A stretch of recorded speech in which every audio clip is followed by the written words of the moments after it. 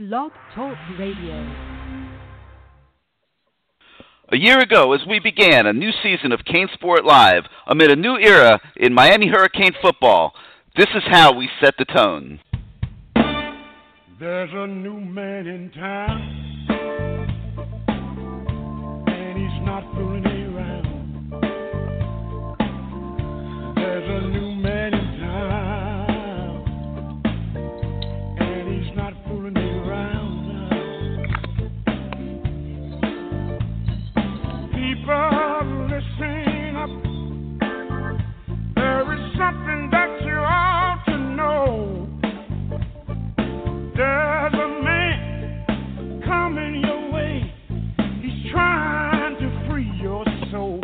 There's a new man in town. But now 12 months have passed, and Mark Richt has had a full calendar year to lay down his blueprint and build his roster. The Canes Nation is full of excitement and anticipation. Richt is no longer the new man in town. He is simply just the man.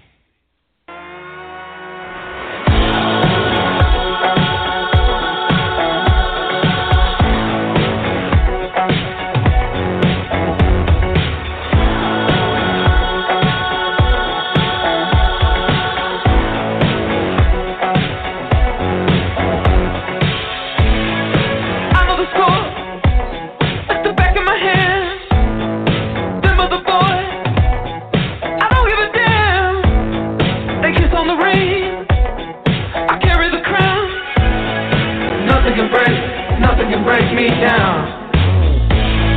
So you know that I got a plan. I know the direction, the lay of the land. Out of the spotlight, the back of my hand. Them other boys, I don't give a damn. I'm the man. Come round. Nothing can break me down. I'm the man.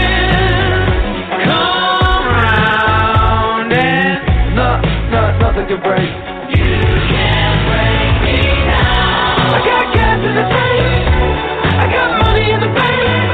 I got news for you, baby. You're looking at the man. I got skin in the game. I got a house on me. I got news for you, baby. You're looking at the man. When it comes to Friday, I always earn.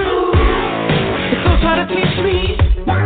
Got nothing to learn, 'cause baby I'm gifted, you see what I mean? USDA, certified lean, I'm the man, come round, nothing can break, you can't break me down, I got gas in the tank, I got money in the bank, I got news for you baby, you're looking at the man, I got skin in the game, I don't feel no pain. I got news for you, baby, you're looking at the man. Yup, there's no doubt about it. Rick has gas in the tank, and he's got money in the bank. And he has a plan. As we begin a new season of Canes football and of CaneSport Live tonight, we begin to see just where it all will take the Hurricanes in 2017. Right hand to God, first in command, my testimony, but I take the stand. Who's the man?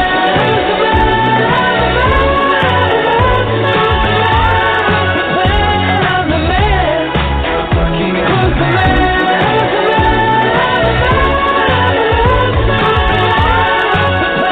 I'm the man.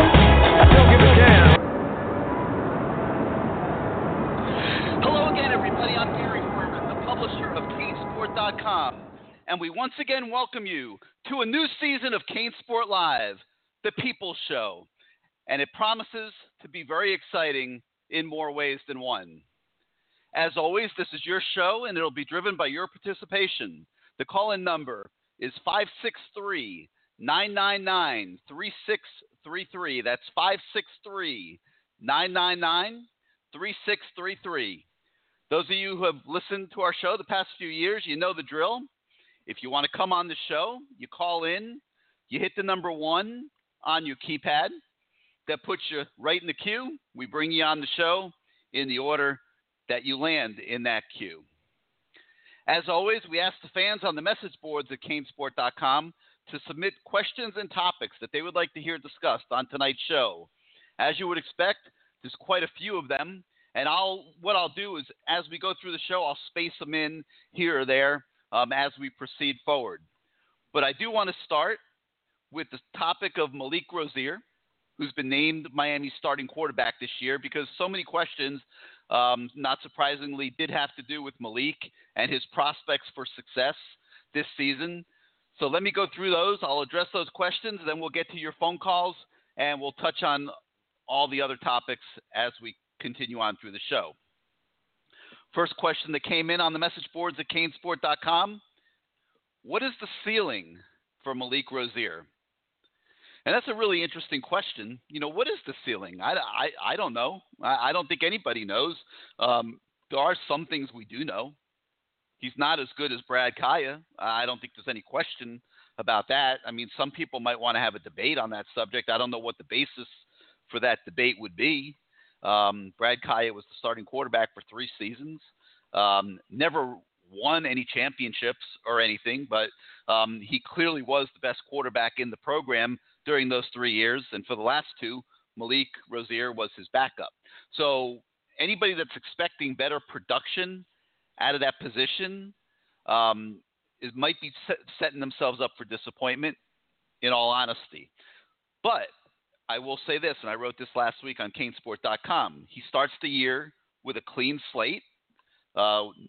Really, nobody has any reason for any preconceived opinions or evaluation of Malik, and what he does on the football field will define the way he is looked at by the fan base, by the coaches, and by everyone else around the country. And I think that's all Malik Rozier can hope for right now. He's athletic. He can run a little bit. I think the challenge for him is going to be knowing when to run and when not to run. I don't think they're looking to turn the offense into Malik Rozier running all over the place on a constant basis. I feel pretty sure of that. They've got a lot of offensive playmakers, as everybody knows. And, Malik just has to distribute the ball to the right guy on the right play. And, that kind of sounds like I'm calling him a game manager. And to a degree, he's a game manager with the talent that they have on offense around him and just his overall abilities. He's never been considered a franchise quarterback. He was very lightly recruited coming out of high school. James Coley identified him as somebody who could develop into a contributor to the program. I don't think he really had any preconceived notions of where it was going to go. Liked his skill set, and he brought Malik Rozier to Miami. So key, I think, is don't try to do too much, but at the same time, like any other football season, there are going to be moments where you need your quarterback to make plays, particularly in the fourth quarter, and that's when Malik Rozier is going to be under the gun. And for this team to fulfill its potential this season, they are going to need him to come through on more of those situations than not. I don't think anyone's sitting around predicting an undefeated season and having those type of expectations on Malik or the team. I think you go one game at a time. Obviously, you got a big test at FSU in week 3. But even beyond that, there are going to be games this year that are hanging in the balance in the fourth quarter, just like so many of them were last year. And that's when Malik Rozier is going to have to deliver, and that's where he will be defined, and where the quarterback position at Miami will be defined in the near term. A lot of people have been talking about N'Kosi Perry. Obviously, you see the potential in the young kid. He's just not flat ready to compete yet. He's been on campus in practice for 3 weeks. On campus a little longer, but in real practice for 3 weeks. And just not enough time for him to mount a serious challenge when Mark Richt has other options. And that's why, Malik was clearly better, I think, than Evan Sheriffs throughout the spring and the fall. He won the job fair and square. He deserves to be the starter, and this is his opportunity. From here, we'll have to see where he goes from it. But what's his ceiling? I don't think we know, but I would just be careful how you define it if you choose to define it. Don't create expectations for the kid that he just would have no chance to meet and set yourself up for disappointment. That's what I'll say on that question. Has he proved on the practice field that he's able to be the quarterback that Miami needs to be successful? Yeah, I think at times he has. When you talk to Mark Richt, you hear that he's had great days of practice on many occasions, but there's also been some days that he hasn't been great. And, that you maybe would like to feel a little bit more comfortable. And it's funny because Coach Richt was pretty honest about it, I thought, in the last week or so in discussing those scenarios.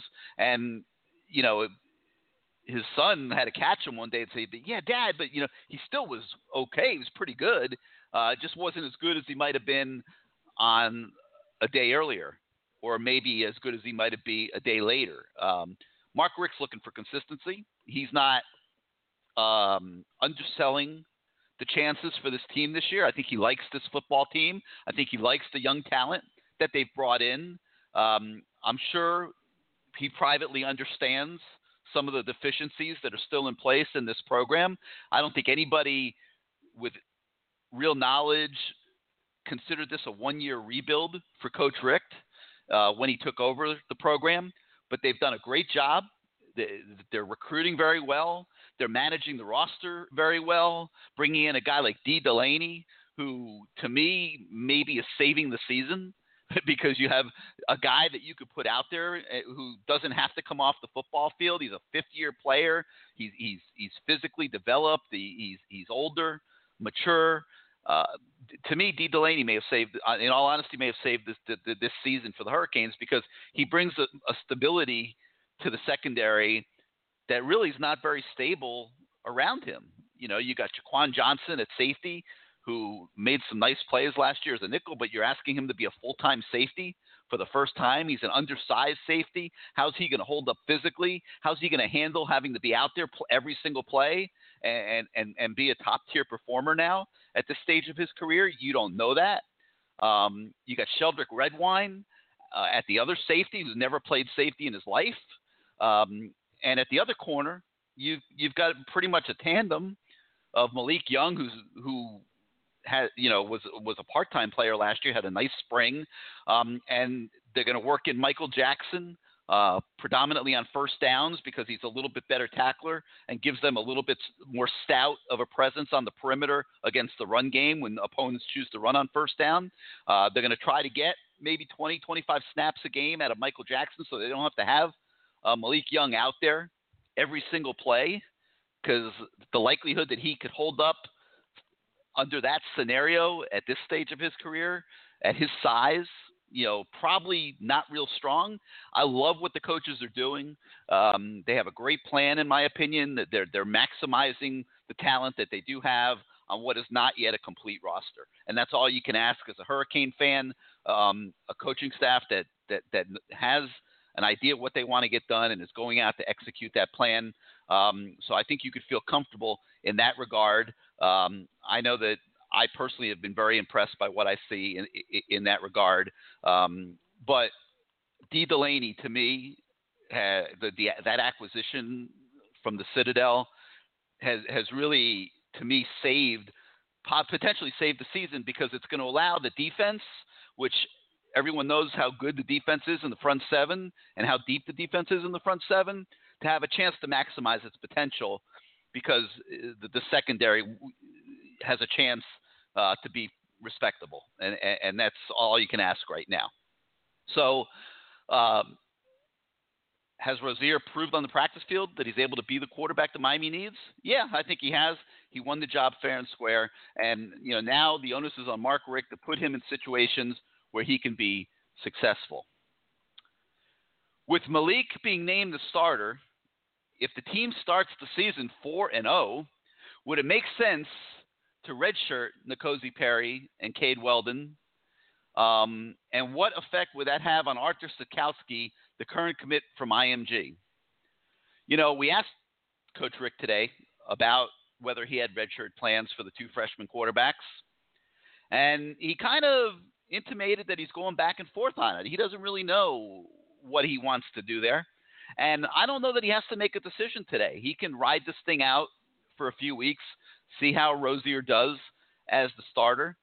But if you look at Mark Richt's history, when he had a good freshman quarterback that maybe wasn't ready on day one, but was ready in the middle of the season, and he needed that guy then, he didn't hesitate to pull the trigger on that.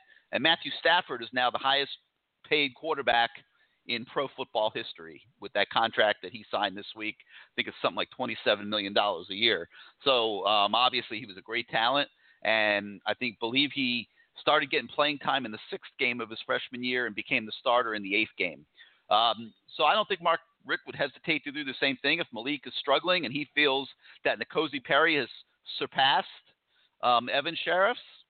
I don't know that he would hesitate there. And so he seems to be staying open to it. I think we'll get a little bit of a clue, or you hope you'll get a clue here in these first couple weeks if these games get out of hand, how he manages the rotation at quarterback. Does he put N'Kosi Perry out there on the field for a few series, which would seem to suggest that he's not intending to redshirt him. But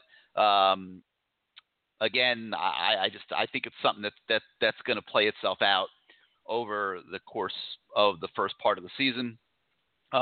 In terms of Cade Weldon, I do expect him to be redshirted this year. I don't believe there's any suggestions at all that he would play this season. If Miami has 10-plus wins this year and makes it to an advanced level bowl game, do we think Malik Rozier would declare for the National Football League? Wow. That's really putting the cart before the horse. First, you got to win those 10 games, and he's got to really ball out in those 10. I will say this. I will be shocked if it plays out that way and he declares for the National Football League. I think if Miami wins 10-plus games and makes it to an advanced level bowl game, that obviously increases the likelihood that Malik Rozier will be the quarterback next season. I would leave it at that. I can't even begin to believe that he would go to the National Football League at this point. Let me cover a couple other quick questions here, and then we'll get to your calls. Who do we project is the toughest competition in the Coastal Division this year? I think you'd have to say Virginia Tech. I would circle that Virginia Tech game on your calendar. The Hokies have what they feel is an elite defense. They gave Miami fits last year, as you know, had 8 sacks in that ball game. You know what kind of coordinator on defense Bud Foster is. They have 7 starters back on that side of the ball, and they think they're great. Miami gets them at Hard Rock Stadium. I think it'll be the second biggest game of the year. So circle that one on your calendar. I would say that will be Miami's toughest competition in the Coastal. And then the last question, how many points does the lead need to be against Bethune-Cookman before Coach Mark Richt would feel comfortable putting Evan into the game? My guess is he would love to put Evan into the game in the second half. You know, if Miami's up by 3 touchdowns, 4 touchdowns, 5 touchdowns, I'm sure he would love to get Malik Rozier a half, and I think he would love to get Evan Sheriffs a half of football, or at least the better part of a half, if he has the opportunity to on Saturday. It makes all the sense in the world. All right, we'll get to the rest of the questions later in the show. I want to get it out to your phone calls. Again, the phone number, 563-999-3633, 563-999-3633. You hit the number 1 on your keypad if you want to come on the show. It's been several months since we've done this, so I'm sure guys have a lot to say tonight. I have a feeling I know who this first caller is. Let's go out to the 845, where you are now live on CaneSport Live. How you doing this evening? Hi, Gary. How you doing? Greg, how you doing? I knew you'd be first. Okay. Long time no speak. Yes, sir. What do you got? What do you got for us? Make it good. Entertain the guys. All right. I just want to say this could be the easiest schedule Miami's had in a long time. I don't see it where they're being underdog in more than 1 game this year, and that's the FSU game. I yes, just think if you're looking for my opinion, I'll agree with you. There's no doubt about it. Now, is it reality that they're to potentially win 11 games? I mean, God, if Miami wins 11 games, needless to say, Mark Richt's going to be the National Coach of the Year. I mean, that would just be unfathomable in year 2 of a rebuild. But you are right. The schedule, when you look at it on paper, it sets up perfectly. He won 13 his second year at Georgia. So, yeah. I don't think he inherited the same level of rebuild that he inherited here. I mean, look at all the players that they've had to move out. I mean, good. I don't think they're doing a good job. I don't think people understand, Greg, that this team has essentially been on probation for 6 years. I mean, when you look at the attrition of this roster over the last 6 years, I mean, it's ridiculous. Right. We're running with about 75 scholarship players right now. Yeah, but you're really running with a half a football team if you look at what's gone on here the last 5-6 years. Okay. Well, and it's only because of the recruiting area and the way that this program can recruit that you're sitting here talking about in that situation potentially winning 10 or 11 games. Because based on what's happened, Greg, this should be a 6-win football team. Yeah. I mean, it's amazing. Everyone's sitting around talking about, hey, maybe we'll win 10 or 11 this year. Malik Rosier looked pretty good against Duke when he played that one game. I think he played pretty well, 20 for 27. That's pretty good football. Yes, he did. If he gives them that performance every Saturday and Thursday and Friday this year, I think they'll take it. I noticed you didn't mention Javonte Dean at all. What's going on with him? He's working hard. It's taken him time to adjust to this level. Not going as fast as maybe everybody thought it would when they signed him. And, I think a lot of us, myself included, operated under the assumption that he would be a probable starter on this team. And, I always saw Malik Young as the third corner in my eyes. And I thought Dean would come in more ready to go. And it's taken him time. He's not ready. He's not ready to be a starter. I do think they'll try to work him in a little bit, but that's been one of the disappointments of fall camp. Just that he's not more ready, and they're in a little bit of a bind at corner. They're trying to work through it. I think there's been a lot of conversation on the message boards about Michael Jackson starting the game. I think what the coaches are trying to do is come up with a plan to get them through with the limited depth they have at cornerback. And Michael Jackson gives them a little bit of a physical presence. He's one of the better tacklers at the corner spot. He's a bigger kid. Most of the corners right now are smaller. Dee Delaney's kind of in the middle. But Michael Jackson's a big corner that on first down can go upfield and make a tackle. So I think that what they're going to try to do is use him in those situations opposite Dee Delaney. And then probably about at least 60% of the plays this season are going to be in nickel situations, on second and third down. And I think in those situations that you're going to see Michael Jackson come off the field, assuming everybody stays healthy, and it's the way it is now. And that's when you'll see Malik Young and Trajan Bandy come on the field and play in the nickel coverage. They also have the option at times, if they want, to drop Jaquan Johnson down into that nickel role instead of Bandy and bring another safety in the game like Robert Knowles. And, Robert Knowles had some good moments in scrimmages. The coaches started to feel a little bit more comfortable using him. So they really can go either way there. I don't think any of it is ideal, but with as good as Miami is in the front seven and the way they're going to get after the quarterbacks and stuff, I think that they can get by with secondary the way it is, but none of it's ideal.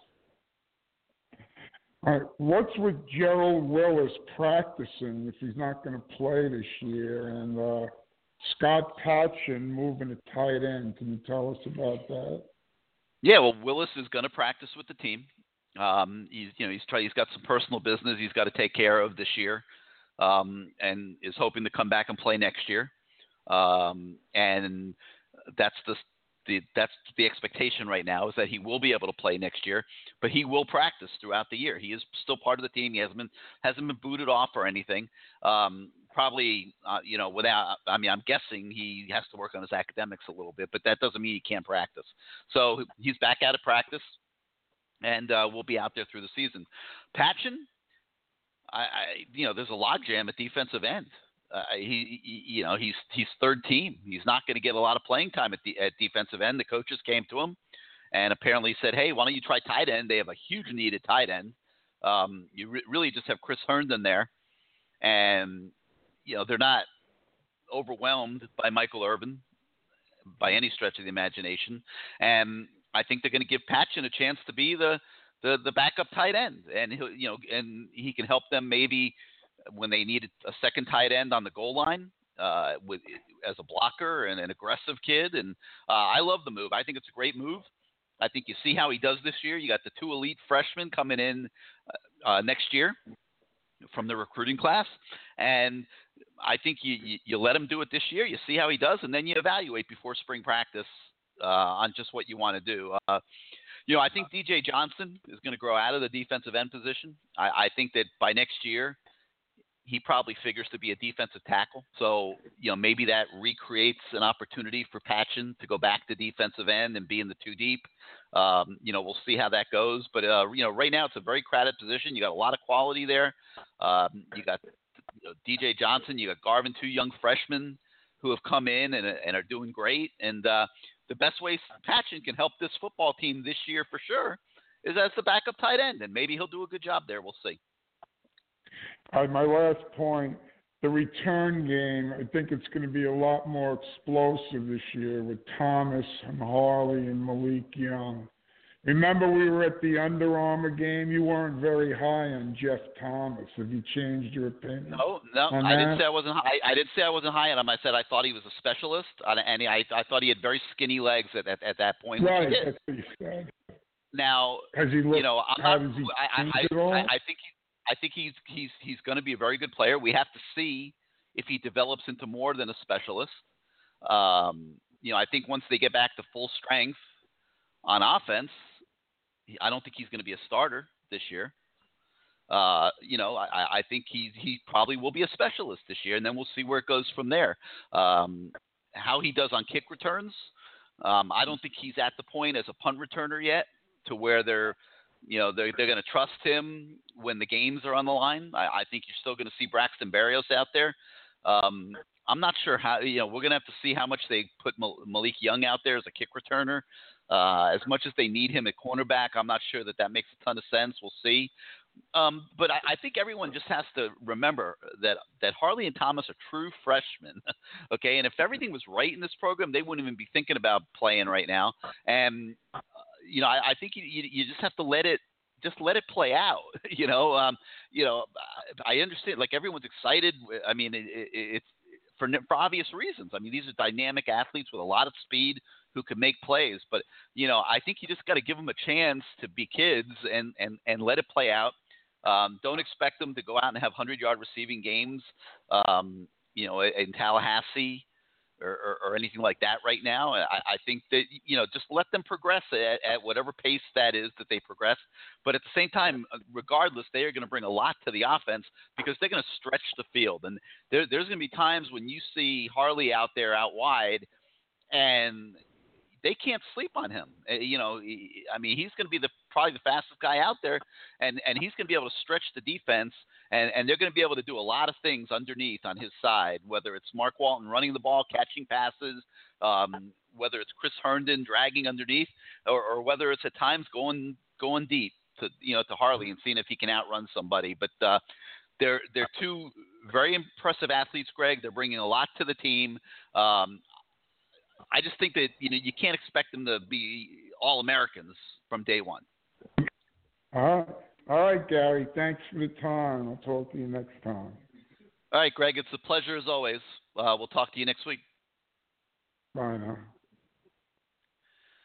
All right, 563-999-3633 is the number, 563-999-3633. If you want to come on the show, you hit the number 1 on your keypad. Let's go out to the 239 now, where you are live on CaneSport Live. Hey, Gary. Long time, man. Hey, who's this? This is Joe in Fort Myers. Hey, what's up, Joe? Welcome to the show. What's up, man? Yeah, man. Hey, listen, no homo, bro, but I missed you. Let me tell you, I needed my fix, so I'm glad that, I miss you guys too, but I don't want us to ruin a good thing here. Like, this show is really good, and you guys come with good stuff every week, and a lot of people listen. I got you. And, it's like, let's keep the quality, but I like to do the show when we have a lot to talk about. And, obviously, I think we have do. a lot to talk about. Yeah, absolutely. And that's why we're starting tonight. I wouldn't want to kill the dog days of summer trying to do this show. Oh, yeah, I don't blame you. But a couple of things I want to bring up is the coaching, from top to bottom, from Mark Richt, every time. See, I'm in Fort Myers. I'm away from the area, so I don't get all the local news. And thank God to social media, I follow quite a few different sites and so forth. But the reason why I like talking to you is that I feel like you're a little more realist. A lot of people are high on the Mike Harleys and the speed that we have, but you settle them down a little bit, and they do got to realize, but they do bring a different dimension. But as far as coaching, from top to bottom, I think we just, with the amount of time that we've had these kids, just the progression through last year from beginning to end, you can see how we're improving. Obviously, we had that 4-week skid where with the 4 straight losses, we were competitive in 3 out of the 4 of those games. But you can see the progression. And then the coaching staff had the rhythm going into spring and summer ball. But one of the things that I am more cautious about is, unfortunately, the play calling. Now, I know, Mark Riggs mentioned that he's got some cobwebs and so forth, but the play calling to me is one of the areas that I do feel that the up-tempo taking the long shots. As far as our defense is concerned, Manny Diaz's style of defense is just the aggressive style. I really do think it fits our kids. The addition of D. Delaney, who is extremely physical, big, fast, just like you mentioned, I don't think he saved our season, but I think, like you mentioned, he did give us, some other looks that we can do and really put more pressure and takeaways. I think, like Coach Diaz mentioned. Here's why. Let me just stop you for a second. Here's why I say he saved the season. If he's not on that roster right now, what in the world are you doing at cornerback? Right. You're in trouble. Yeah, the linebackers have to help up so much, and that kind of restricts the linemen to the dogs to be let loose. So I definitely understand. So I saved the season, but I definitely would think that he's a key integral part of the success that we're going to have on defense. So that's exciting. But the front line, the front 7, including the linebackers, just are extremely phenomenal. They're getting a lot of hype lately, and I hope it doesn't go to their head. So, let's calm down a little bit, because we open up with 2 softies, and then we face the big boys. But line Cyril, Kulagowski, never heard of him before he came. When he became our lines coach, did a bit of research. He had some good, good stuff in Missouri. But, oh, my God, a lot of those guys were there when D'Onofrio was there. And the leaps that they've made throughout the year and where they are now, that's all coaching there. And then lastly, go ahead. Let me just comment on your comment about the linebackers. I don't think anything's going to those guys' heads. Shaq Quarterman, way too high character of a kid. There's nothing going to that guy's head. He's made himself better. He's in way better shape. He's dropped his body fat. He's dropped his weight. He's moving better than he ever has. No issues there. Zach McLeod is one of the hungriest kids on the team. He obviously played it last year as a true freshman, but he didn't even come close to maximizing. Didn't come close to maximizing his potential last year. And I'll tell you right now, he's going to be the kid that's going to surprise the heck out of you. I think you're going to see Zach McLeod start to mushroom into a superstar this year. I mean, if when people ask me who are the guys that are going to make that big step this year, he's the first one I put on the list. I think he's going to be a great linebacker, and with him and Shaq, and then Pinckney when he gets back and all the plays that he made last year, he's only going to be better. And then you've got depth behind them for when they're tired. I think the linebacker position is absolutely sensational, and I don't think you have to worry about those guys anything going to their heads. Good. Well, I agree with you with McLeod. Unbelievable talent, just amazing. Secondary, I agree with everything that you said. And I'm pretty excited about our safeties because I think we could stick some people. Going to the opposite side of the ball with the wide receivers, you covered the two freshmen. But I really do believe that Barrios, it's his last go around. I have so high expectations for that young man on what he can do. Not only his leadership, but his work ethic, a great point average. He's got one of the best great point average in the team. Just very excited. And talking about coaching, the wide receiver coach, Dugans, what an amazing job. Our people are blocking now, so it's just amazing. Running back with the Homer.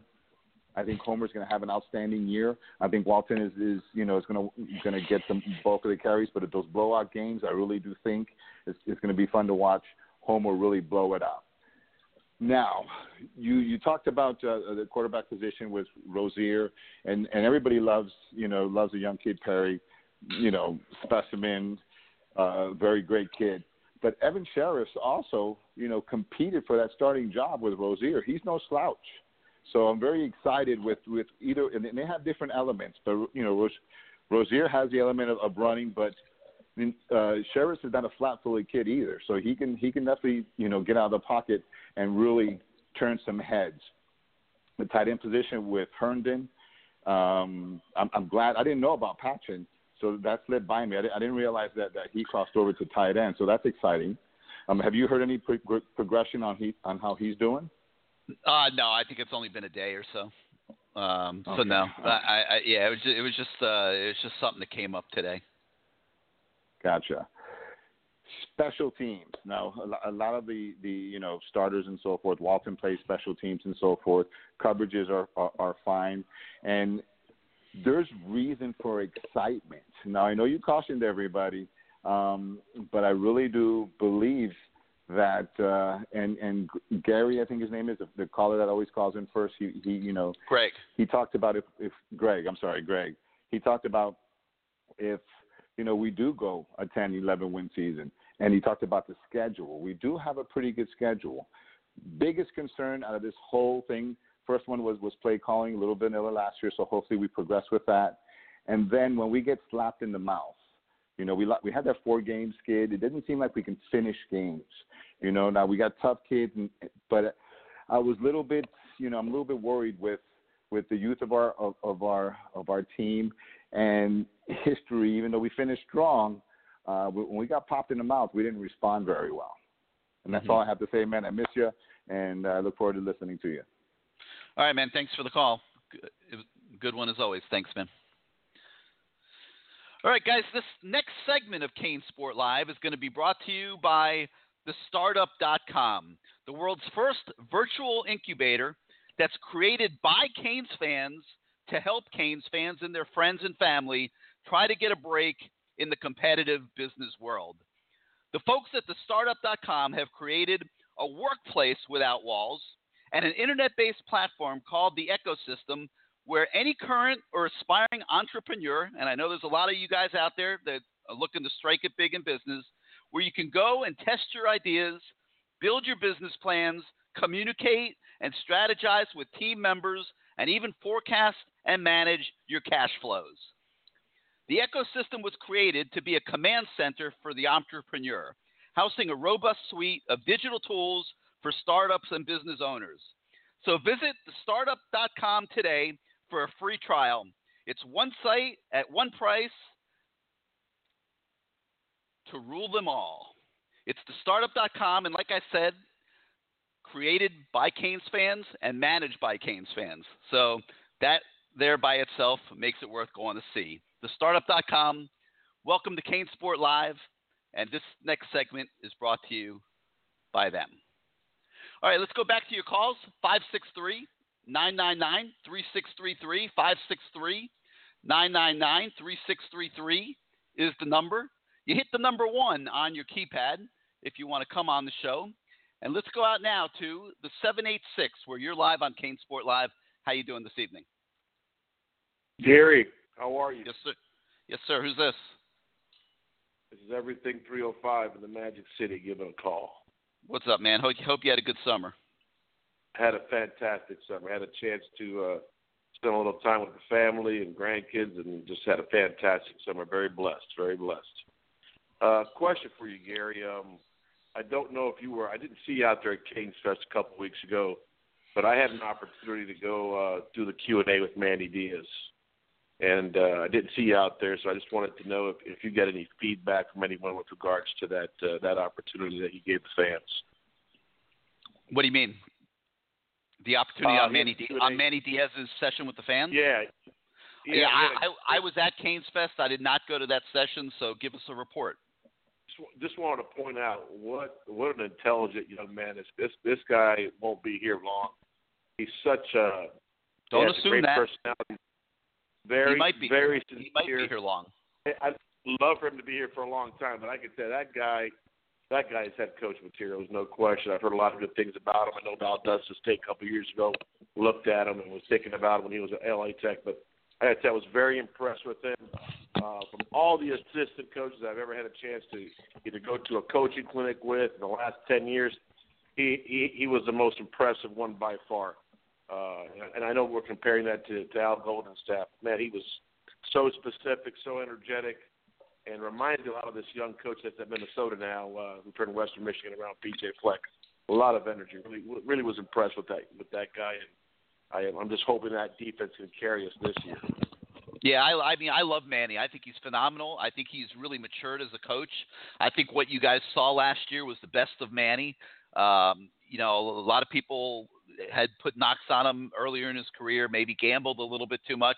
But I think that what Miami has right now is a very developed, intelligent defensive coordinator who knows when to take chances, when not to take chances. He knows how to get the best out of the kids he's coaching. And I'm not so sure that his time at Miami is going to be as short as you think it is. I think it would take – I don't think he takes Valdosta State now. Let me put it that way. I mean, you're talking about he's living in Miami with his family, where his family is down here. Their roots are in Miami, and he's making I think like $700,000 a year. Well, not only that, Gary, he's living in one of the premier mansions in all of Coral Gables and Gables by the Sea, one of the Golden Cane. He's over there, the old place Randy Shannon used to have. So, yeah, he's doing very well. He's doing very well. Yeah. So my point is, like, why would you leave that to go chase a head coaching job for a few $100,000 more a year that you don't have a chance to win? You don't have a chance to be successful. I mean, if Alabama wants to call him and say, hey, come replace Nick Saban, yeah, he might do that. But, like, why would you go take an average head coaching job where you don't have a chance to win and walk away from your dream job as defensive coordinator at Miami, where you're having all kinds of success? The wife is happy. The kids are happy. The parents are happy. I personally think Manny Diaz is going to be here for a long time. We'll see what happens. Maybe somebody great comes after him.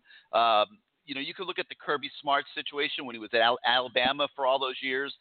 I mean, when he waited and waited and waited, he didn't take bad jobs, and then he finally got the Georgia job. Okay, the Georgia job is worth leaving Alabama for. But if this program keeps going the way it looks like it's going, and they keep recruiting as well as they're recruiting, and they keep getting better, and they're a perennial top 10 team again, and all those things, I just think at this stage, having gone through all the changes that he's gone through and all the firings that he's gone through over 19 years as a defensive coordinator, I don't think Manny Diaz, who has landed in paradise here and is having the best success of his career here, I don't think that he's going to be in such a hurry to bail.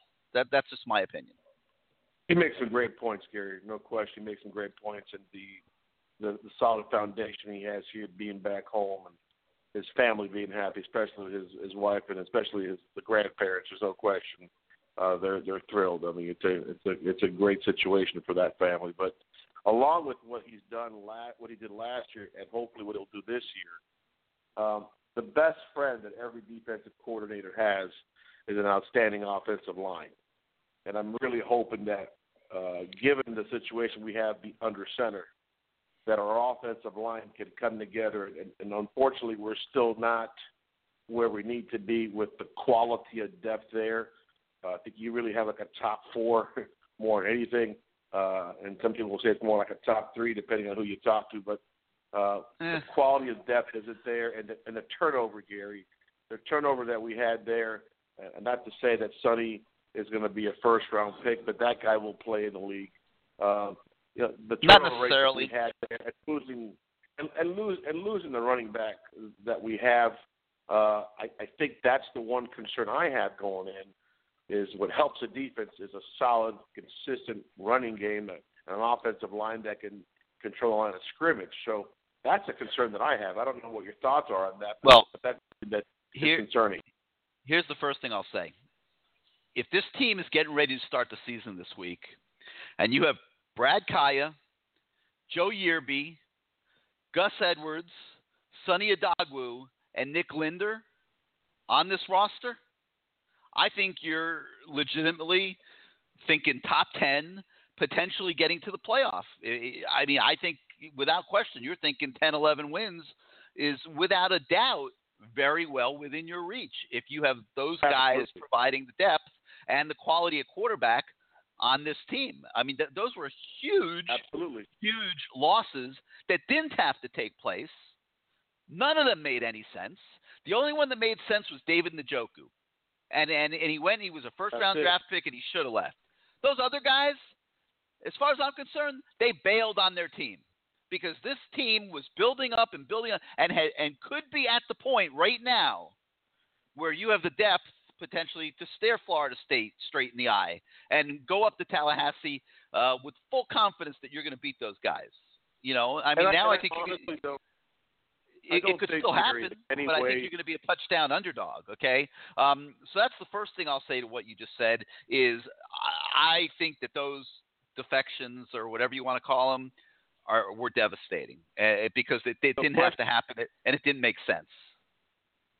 No question, and to be brutally honest, I can't stand on our message boards and just looking at Twitter and everything else. In no way did Mark Richt want Brad to leave.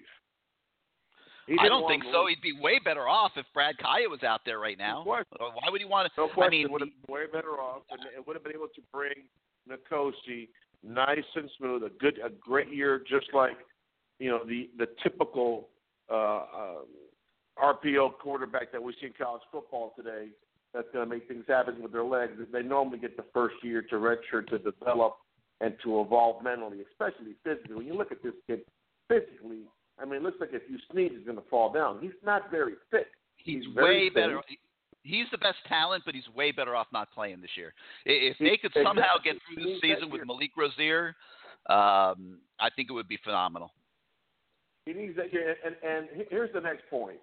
We start off with your defense affected by the offensive line who can go ahead and maintain the flow of the game, control of the game, possession. But the big thing that I look at, if that running game isn't consistent, I don't care who we have under center. We're going to struggle throwing the ball.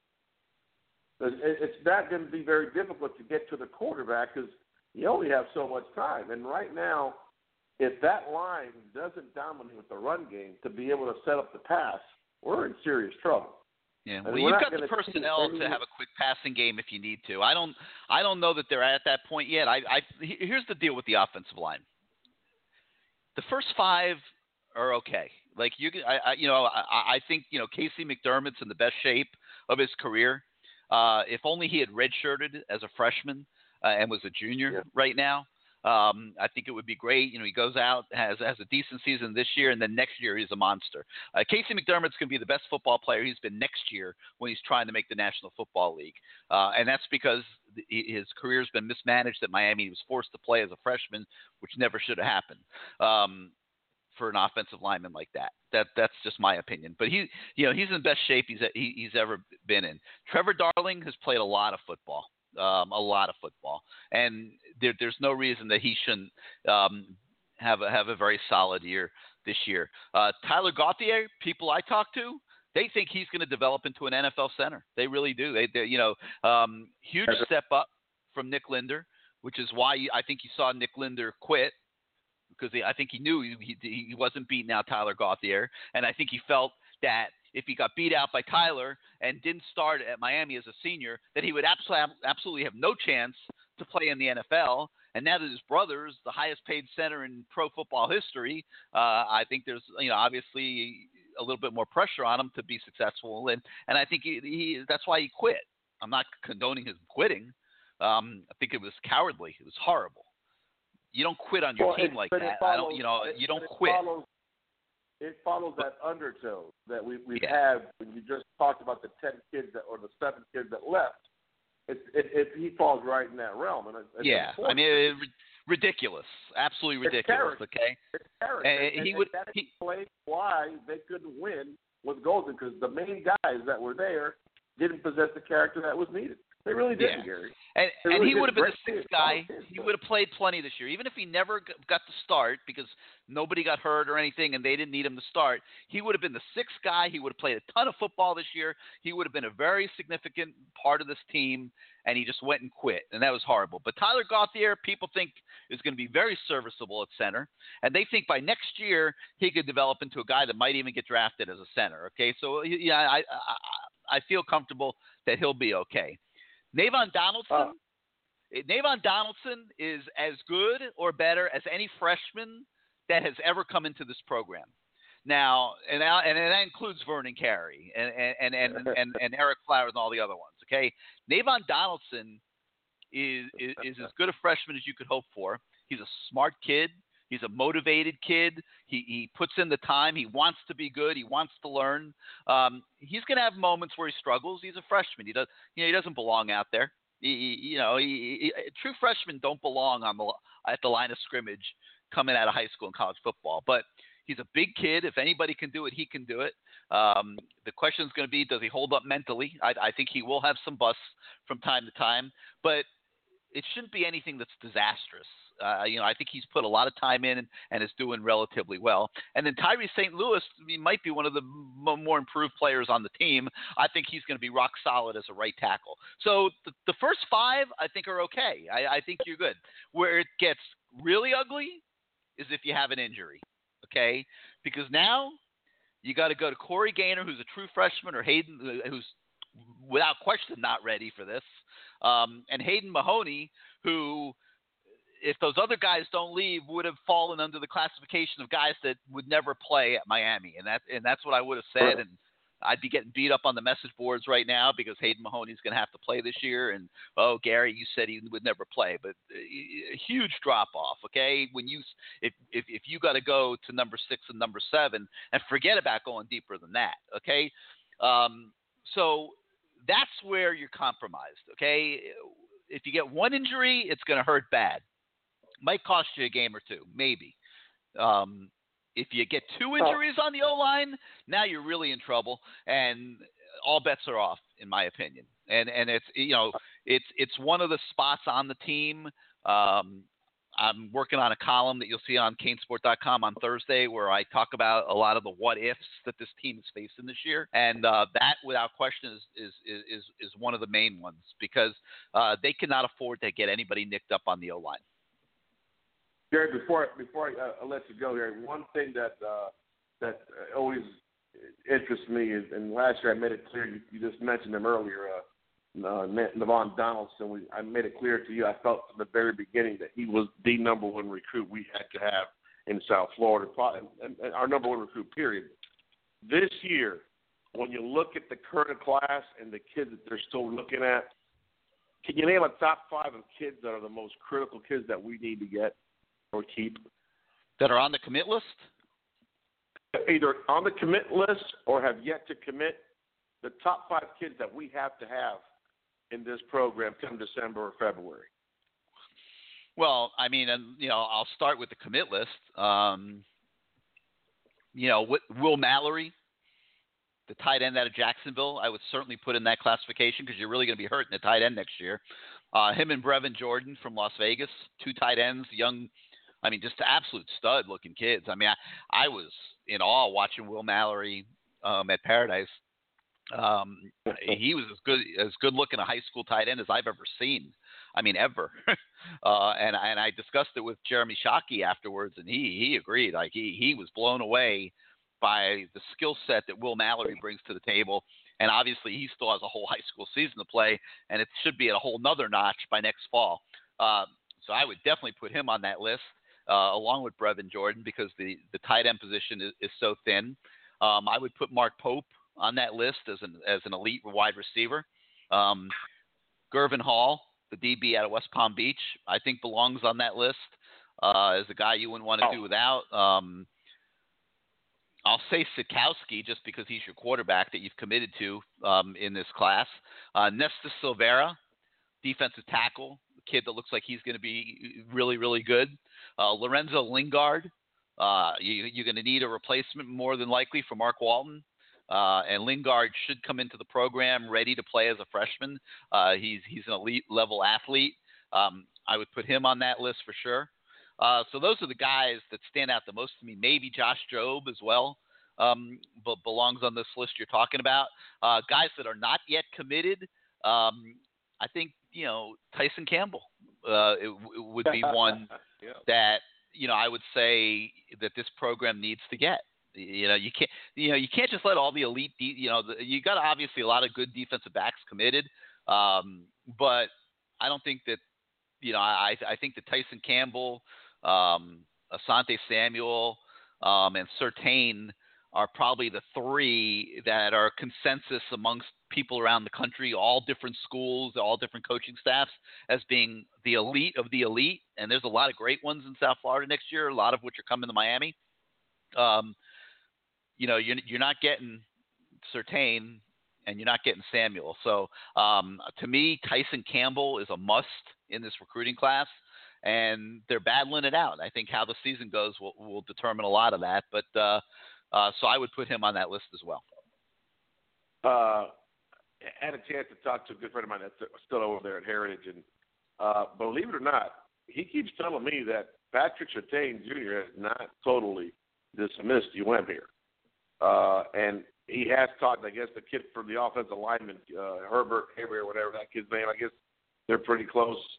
He mentions LSU. That's like the port runner's LSU, but he does love being close to his mom. I didn't know that was a very concrete relationship, but he's very close to her. And we'll see. He might put Miami in his final 5. We'll see. But I think you hit the nail on the head. I think the local guy that we've got to get that we don't have, Tyson Campbell, I think he's it. And I think the number one local guy that we already have that we got to keep is definitely Pope. Pope's the kid that to me is a major difference maker. I don't care what school, what level. I haven't seen a kid make plays like that this past weekend against Gibbons. He was triple covered, Gary. The kid, and still had a couple good solid receptions and runs, and a nice return. So I think he's the most explosive and the biggest impact player on the local scene that we've got to get. And we have him on board now. Hopefully we can keep him. And the last thing, Gary, what kids do you see signing in December? I think if they don't sign in December, you got a problem. That's my opinion. With this early signing day, if you've got a kid committed, he should sign in December. Totally agreed. Gary, thank you for your time. All right, man. Thanks as always for the call. You had a lot of good points, a lot of good questions. Thank you, sir. Have a good one. Yep. All right, 563-999-3633, 563-999-3633. You hit the number 1 on your keypad if you want to come on the show like Everything 305 just did. He laid a lot on us. I let him stay on for a while, but that's because that was a great call. Made a lot of good points, brought up a lot of good subjects. Let's go out now to the 754. You're live on CaneSport Live. What's happening, Gary? How you feeling? It's Jerome. Hey, what's up, Jerome? I'm doing good, man. I'm ready. I'm ready for some football. Hey, so am I, Gary. So am I.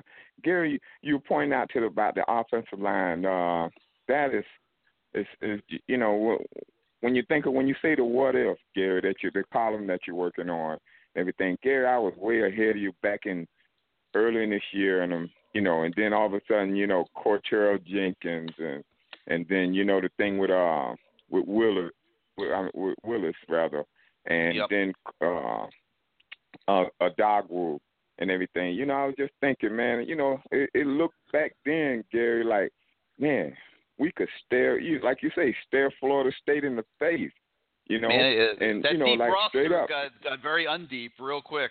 It's a shame. Yeah, and that's the frustrating part about it, Gary. It seemed like when we just about starting to get ready, then all of a sudden the spring, the transfers and all of this stuff, and the guys who get booted off the team for whatever reason, we lose them, Gary. You know, Giovanni Haskin, and whether it's academics or whatever, you know, you could have had some depth.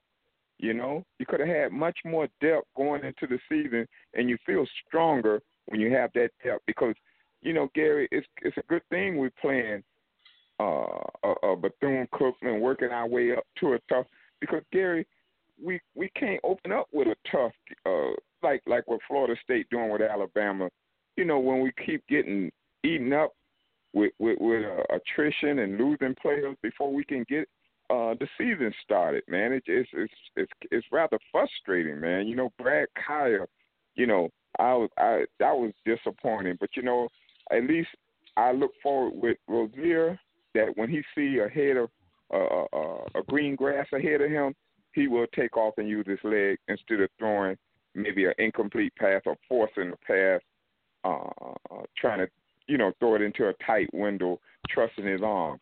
And hopefully this guy can balance himself, you know, and just be the game manager and just get the ball to the playmakers and let them do their thing. But, Gary, the thing about these wide receivers like Harley and Thomas, so much 7-on-7 is going on. These guys coming into school, you know, about ready with route running, almost like they almost polished somewhat. Some of them are coming in because it's so much 7-on-7. Yeah, but now you got people taking shots at them at the line of scrimmage. It's an adjustment. They got to, you know, there's going to be a lot that they have to work on to become elite receivers. Still some adjustment. You know, and I'm not sure they get that look on the practice field either. You know, Miami's not it's still some at adjustment. that poetic corner right now. It's still some adjustment, but Gary, you're seeing kids ready to play at that position, wide receiver, and I give that to so much 7-on-7 going on. I mean, you know, that with that going on like it is, man, you know, the player's going to be ready. But, Gary, I agree with you about Tyson Campbell. And, Gary, I also say the kid Briggs up in Orlando, I think he's another one we need to get on the defensive line. And he's another one that we need to get. And as far as offense, Gary, I think if we can hold on to everybody, we all right as far as offense. We maybe can add another offensive lineman, but I like DeLone Scaife. I like Reed, Cleveland Reed. I think we got some bigger, better, stronger offensive linemen that will come in, Gary. You know, they may just need a year, and that's it. And hopefully we'll have it set where we don't have to play them so soon, where they can really develop, like you say, the group to take that next step to be the monsters or the beasts that they can be while they're on the college level, man. Mm-hmm. You know, and that's a good thing. And Gary, tell me a little bit about this walk-on running back, and I'll hang up and listen to you. Gary, thank you so much for coming back strong with the CaneSports, man. It's greatly appreciated. I look forward to meeting you, and you know, you have a blessed evening. All right, Jerome, thanks. And keep me up. Yeah, we'll do.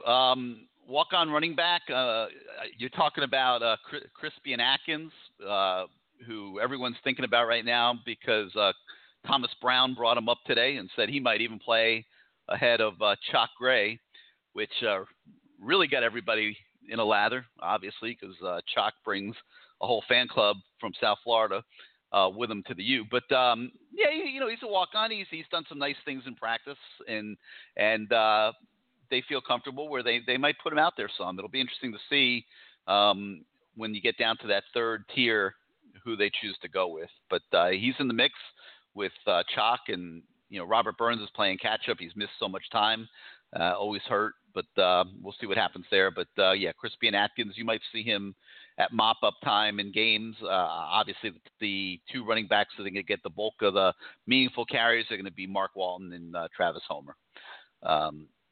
So that's where that stands right now.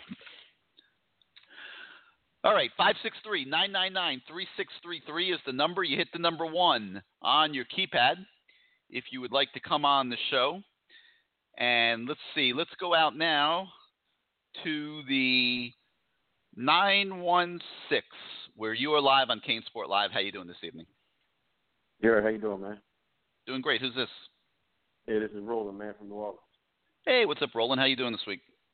I'm good, man. I'm good. I wanted to ask a couple questions as it relates to at running back depth. So, of course, we got Mark Walton. What about what's the kid you were just talking about? Not the walk-on, not the kid. Burns? It came off the ACL injury. Oh man, what's the kid's name? You said he won't be. Chuck. Gray. Yeah, Gray. Chuck. Yeah. Trayon Gray. Physical. Yeah, he's a big physical back. You don't think he's going to get a lot of playing time? He's not a natural running back. He doesn't have that's been his problem since day one. He doesn't have natural running back instincts, and that's holding him back. That and injuries. He's competing to be third team, but the fact that a walk-on's right there with him tells you all you need to know. Man. Okay. And when you look at Malik at quarterback, I mean, I know you've seen him, in scrimmages and practice. I mean, what's your overall thoughts? I mean, you think he's a guy that's guy that's not gonna make many mistakes? Or you strong arm, you get the ball downfield. He does everything okay. He's got an okay arm. His consistency sometimes is a little off. He'll look great for 4 plays, and then he'll have a couple plays where he doesn't look so great, and he'll be great on Monday and not great on Tuesday. It'll depend on what you get on Saturday with him. I mean, he's a basic college quarterback. I don't think he's going to challenge for any All-American teams or anything like that. But, with all the talent they have around him, I think they can win a lot of games with Malik Rozier. The question I have is when it's the fourth quarter in Tallahassee, is he good enough to get it done in that situation? And that's where I have my biggest questions. And I think you're going to have, realistically 4 or 5 games this year that are hanging in the balance in the fourth quarter. And, I think if you split them, you're about where this team is, 18th in the country. This is a team that figures to be somewhere between 10 and 18 in the country. And so if you could just bat 500 in those situations and he could play well enough in the games that you should win handily, to get a little bit more of an easier win, I think that's your season, and that's about what everyone's expecting. But the over-under in Vegas is 9. It's interesting, Gary. I was up in some work in Baton Rouge, and I was in the facility for LSU talking to a number of guys. And, man, I'm telling you, it's a lot of respect for Miami, especially coming into, I know, for 2018, man.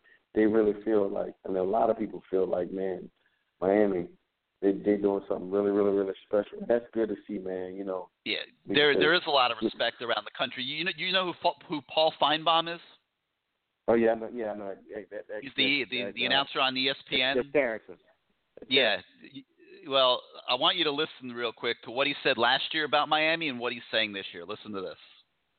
I think Miami is just an absolutely terrible job. I think this program is bankrupt. I think it has a delusional fan base thinking that this is the 80s and the 90s and maybe even the early part of the new millennium. I don't get it. I don't know why any coach in their right mind would want this job. Outside the top 15, you're looking at as a possible playoff contender. Well, I think you have a couple of possibilities. I actually like Northwestern from not even in the pack. I think Louisville, maybe Miami. under Mark Richt in year 2. They came very close last year. So I think those are a couple. It's always hard to pick one, but I think the U is back. How about that? Gary, you know what, Gary? Just to hear that, that's a total insult. That's something that Mark Richt just played in the locker room for the guys. You're breaking up. You got to talk a little clearer into your phone. I said just the disrespect, man. I mean, in the 90s, 2000s, and 80s, Miami owned college football. Owned it. It wasn't, it wasn't the LSUs. It wasn't the, any of the Texas A&M, any of these teams. And it's like, it's been a down. Like you mentioned, you said it was 6 years of probation. The thing is, and the crazy part about it, Gary, no matter where I'm at in the country, everybody knows all Miami needs to do is recruit and keep kids from South Florida, and it's over. That's all they got to do. And before, with that clown Al Golden, and that's the past, we're not going to go to that, we're getting kids from all over the country. And now keeping the guys within South Florida, and then really getting these guys to understand, work hard and understand Miami football. You know what I'm saying? Well, I'm going to throw a little monkey wrench into what you just said. Yeah, keeping the guys in South Florida is obviously critical for this program, but here's the one problem. You don't get the line of scrimmage taken care of in South Florida. True. Okay? That's true. And you got to be able to go outside of South Florida. That's true. And fill those spots on the offensive and defensive line. And so it maybe is not quite as easy as people think it is. You got to have a staff that can go out and recruit those guys. But, that's why you bring Coach Cool in as your defensive line coach, because he comes with the street cred to go out and get you guys like DJ Johnson and those type of kids. And, you got to be able to do it. And that kid Ford, is he gonna play this year? Are they gonna redshirt? I think he is. Yeah, I think they feel like they can't afford not to play him. He's huge. He's way behind. What is he? He weighs 330 pounds or something, but he's way behind. There's no doubt about it. But they're going to need him more than likely next year, and they need to get him some reps this year. So I would be surprised if they don't play him this year. Okay. Gotcha. Man, I'm glad you're back on, man. Looking forward to that first game, and especially looking forward to that Florida State game in a couple of weeks. So just keep me on hold, man. That'll be a great one, no doubt. I'm looking forward to that trip also. All right, man. Hey, thank you for being part of the show. I'm glad you played that Paul Feinbaum. Yeah, you like that? Boy, that's got to be one of the all-time flip-flops, huh? Oh, absolutely. Definitely. No question about it, man. Just keep me on hold. You got it. Thanks for your call. Yeah. All right, guys, I'm going to take a moment here to talk to you about one of our returning sponsors of CaneSport Live, and that's Movement. And you guys know Movement. It's MVMT. And, you remember the story from last year about the two broke college kids that wanted to wear designer watches. They couldn't afford them, so they created Movement, their own company, and they came out with this whole great line of designer watches, and they gave you the great deal on it last fall that I know many of you took advantage of. Well, now they're back. They've already reinvented the watch business by selling direct to you with over 1 million watches sold to date. And now they're doing it again, except this time they're doing it with, drum roll please, sunglasses. And they were tired of having to pay for those cheaply made throwaway shades that you see when you go to the mall, or the overpriced designer sunglasses. So they said, screw it. We're going to make our own. And they're offering them now to everybody starting at just $70. And,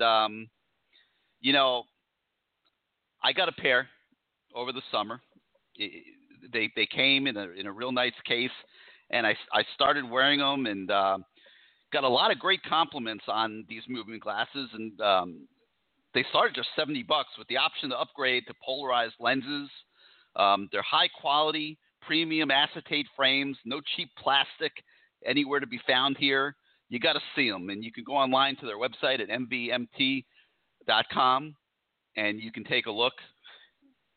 And they have lots of styles to choose from: classic, trendy, round, aviator, mirrored glasses, polarized for him and for her. So guys, you can buy a pair for your girlfriend or wife. Gals, you can buy one for your husband or boyfriend. And you're sure to find the perfect pair because they have this massive selection to choose from. Well, they got a deal again this year. You can get 15% off these sunglasses today with free shipping and free returns by going to mvmt.com/CaneSport. That's mvmt.com/CaneSport. You know MVMT for how they've revolutionized the watch industry. Well, now's the time to check out their sunglasses. So go to mvmt.com/CaneSport and join the movement the way I did this summer. I don't think you'll regret making that move. Their glasses are really sensational. All right, let's get back to the show. Number 563-999-3633, 563-999-3633 is the number. You hit the number 1 on your keypad if you want to come on the show. And let's go now to the 678 where you're live on CaneSport Live. Hey, Gary, what's going on? I'm good. Who's this? This Kane's Junkie. Can you hear me? Hey, what's up, Junkie? How you doing, man? Man, I'm good. How you doing? I've been doing good. Had a nice summer. So what you got? Well, I have a couple things, man. Some good calls came through. I just had a couple things with, going on with this team and, with the depth issues that seem like depth issues when you look at it. But when you break it down, last year, running back, let's start there, okay? So what? We had Mark Walton with the bulk of the carries, and we had him, Joe Yerby come in and spare him a little bit, right? So what we ended up doing is not being able to see Travis Homer and not really having a real change of pace back. Yerby kind of quick. Mark Walton, he's kind of quick, but, almost the same type of bat. Well, with Homer, what you're going to get is a home run hitter.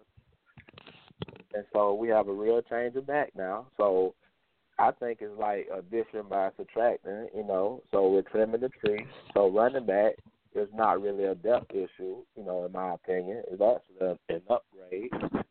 Edwards didn't even play at all. So how did he help us last year to say, hey, we miss him this year? And he was just a body, basically. Was he on special teams? What did he do? No, but he's more than a body. Come on, that's a guy. That guy, you're talking about, he's going to probably start at Rutgers this year. Yeah. Come on. What did he do last year?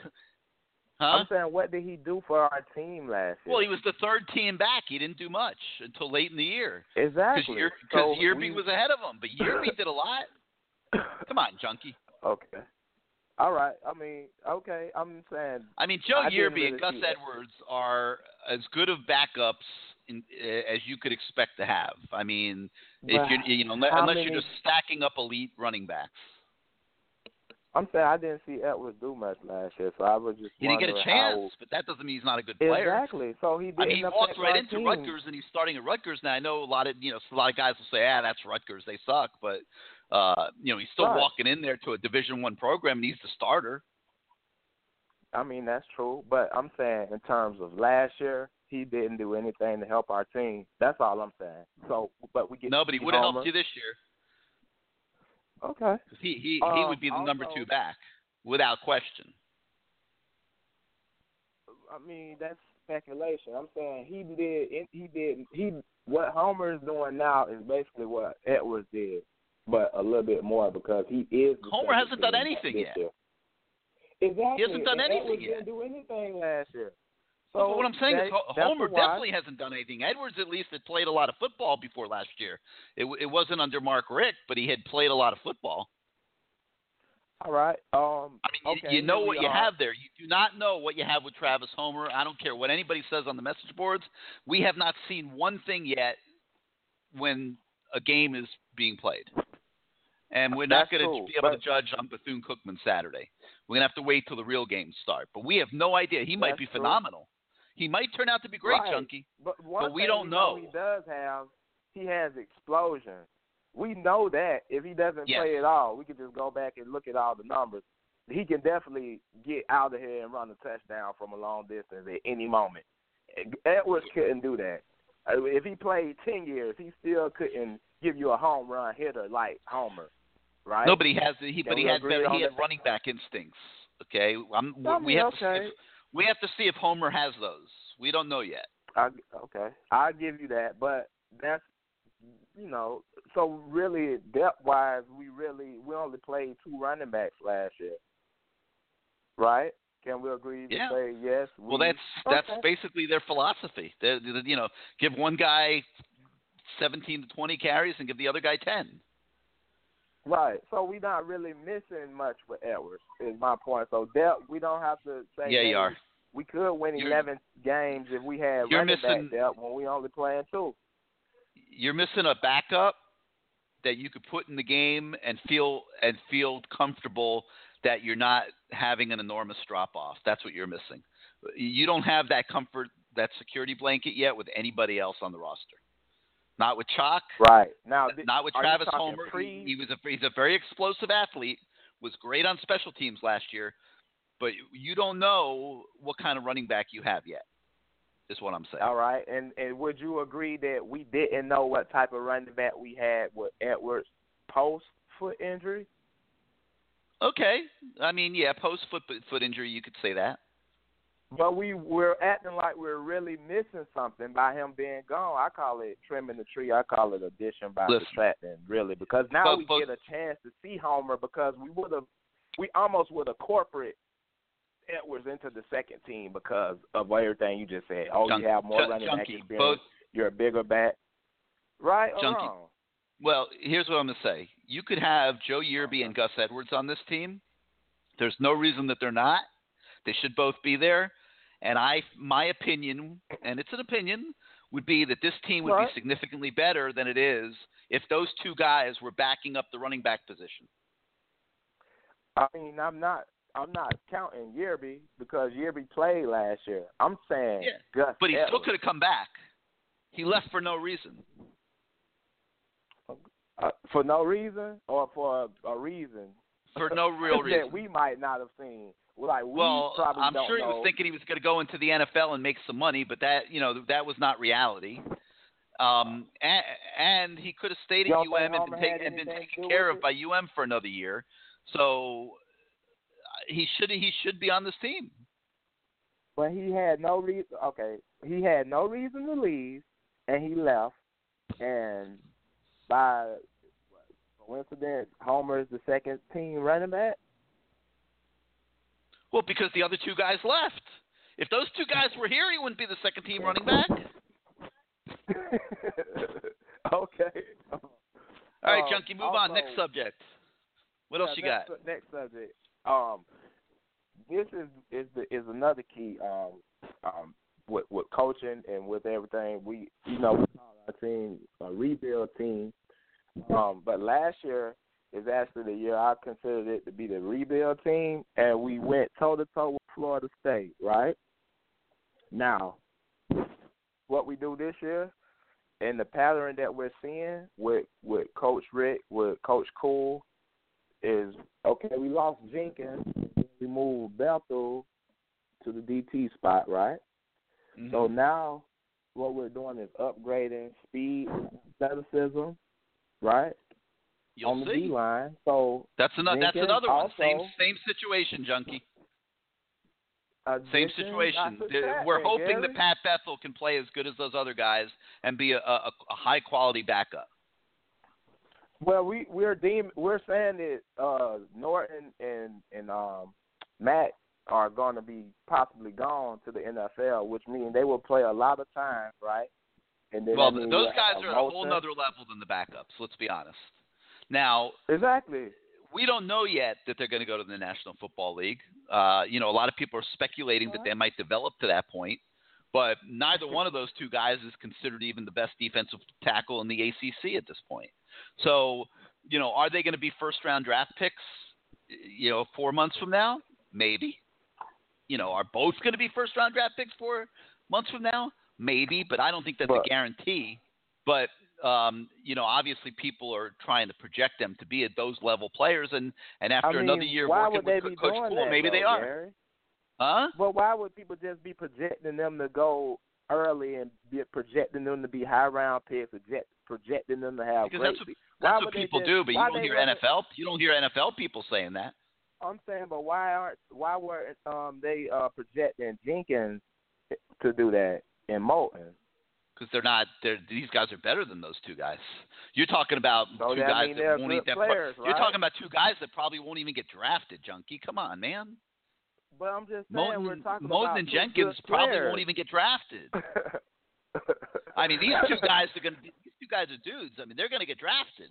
The question is, are they going to be ranked high enough after their junior year to leave and go to the NFL early?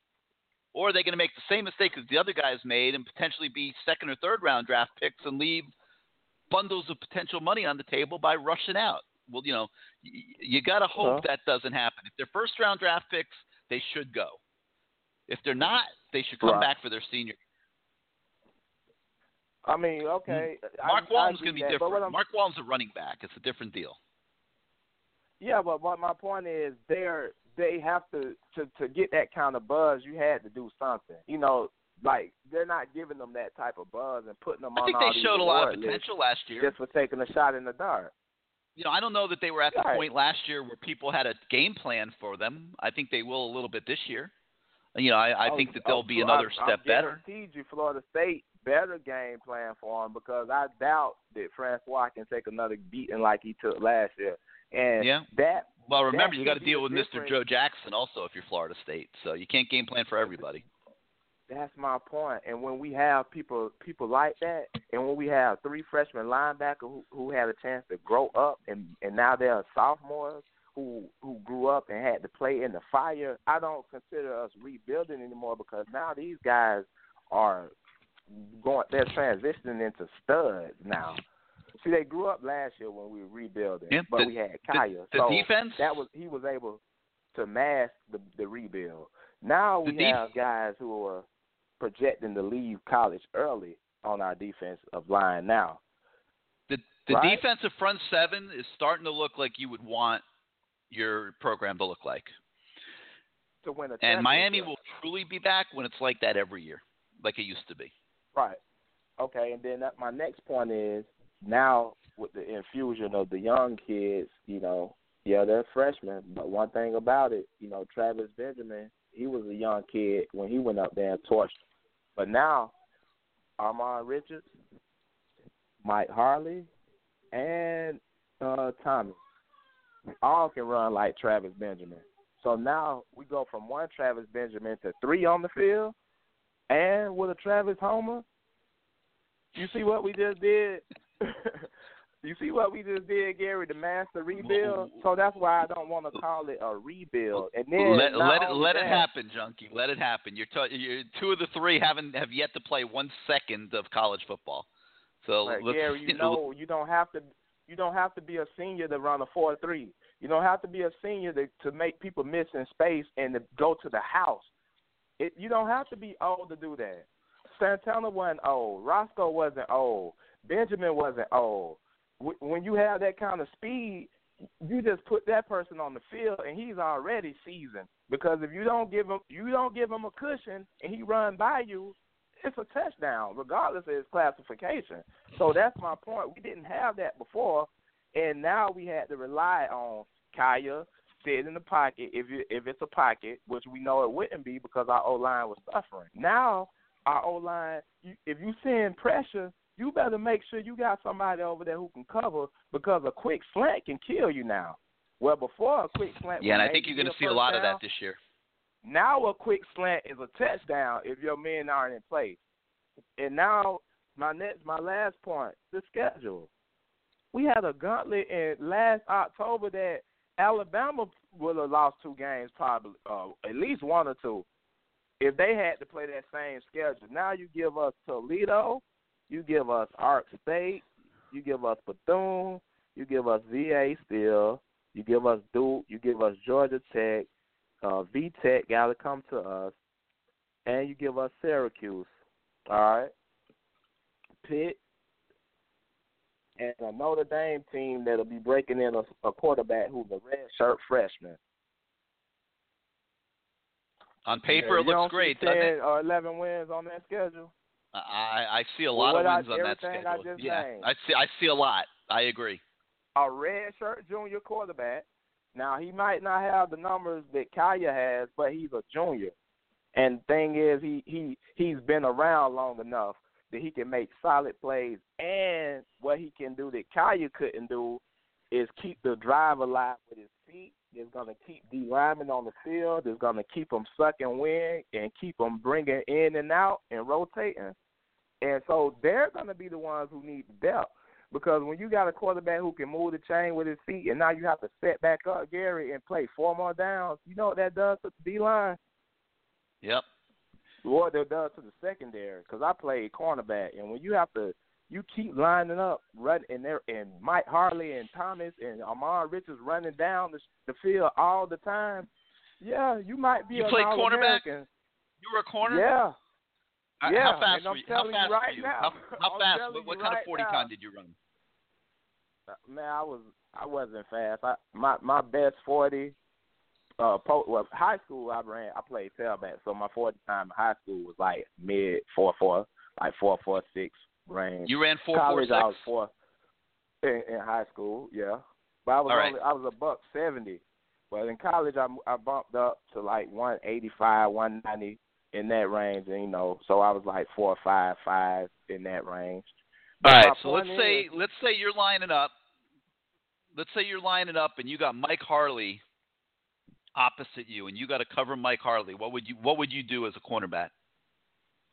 Well, initially, what I would think is I'll look at the formation, because if I can go up to the line and jam him, that's what I want to do. I want to put my hands on him to slow him down. But correct. If Mark Richt is the coordinator that he should be, year 2, he knows what he has. He has a feel for his team now. He understands personnel. He understands what guys can do now. He's going to definitely get guys moving, so you can't put hands on them. And when you can't put hands on, I forgot, Barrios, another 4.4 guy. You see the infusion of speed on this team now. Just remember, when they get to full speed, your starting receivers are Barrios, Cager, and Amon Richards. Okay, that's number 1. I mean, those are your starters. That's depth chart going into the first game. I understand, but you made the point I was looking for you to make, which you made, was that the first thing you would do is you would make sure you get a jam, right? So if I'm able to. Yeah. So what I'm saying is that before a guy like Harley can become a superstar at the college level, he's going to have to develop physically, and he's going to have to learn how to deal with that type of physicality. And I'm not sure those are the looks they're getting on the practice field right now with the personnel that Miami has at corner. So the reason I'm just throwing up a little bit of a caution flag a little bit is I feel these kids have a ton to learn. And that there's that there's going to be a growth process for them, and they're going to be spotted in here or there. Mark Richt's going to look to get them involved in the game plan. He's going to look to use their speed to stretch the defense and all of that. I don't know, and maybe I'll end up being wrong, and it'll be great for everybody, of course. I just don't know that expecting these small receivers to come out here and do what Amon Richards did last year. I just don't know that that's realistic, but we'll see. Maybe it happens. I mean, it'll be a beautiful thing to watch if it does. Right, but here's another thing. How many secondaries do we play that look like Florida State? I mean, you don't, but you do have bigger, more developed athletes, is what I'm saying. Virginia Tech has a very good secondary. Florida State will have a very good secondary, and there will be other teams that Miami plays this year. I haven't studied everybody's secondary, but who will have some bigger, more physical type of kids. They may not be as fast. They may run 4.6 instead of 4.4, but guys that could be physical at the line of scrimmage for a couple seconds. You know, so we'll see. We'll see how it plays out. I think that those guys will have good freshman years. I think they'll be worked in as Coach Rick can work them in.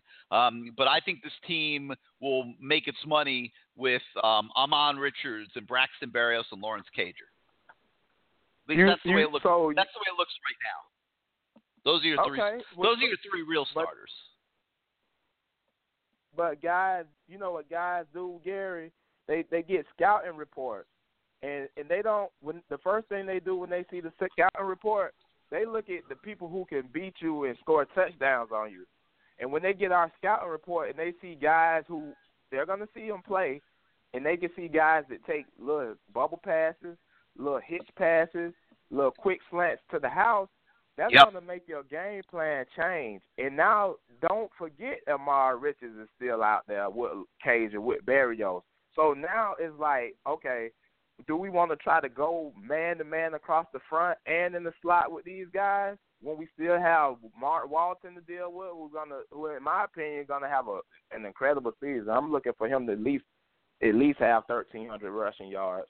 And then a guy like Travis Homer, who, when you put him in the game, even the play he fumbled, man, the explosion when he hit the hole, man. When you have it. Wait, time out. What explosion? What hole have you seen him hit with explosion? The play he fumbled the ball. I can't remember what game he was playing, but he came through the hole. It was like his first carry. I can't remember what game it is. I want to get the tape. I want to see if I have, because I record the games. I want to see if I have it recorded.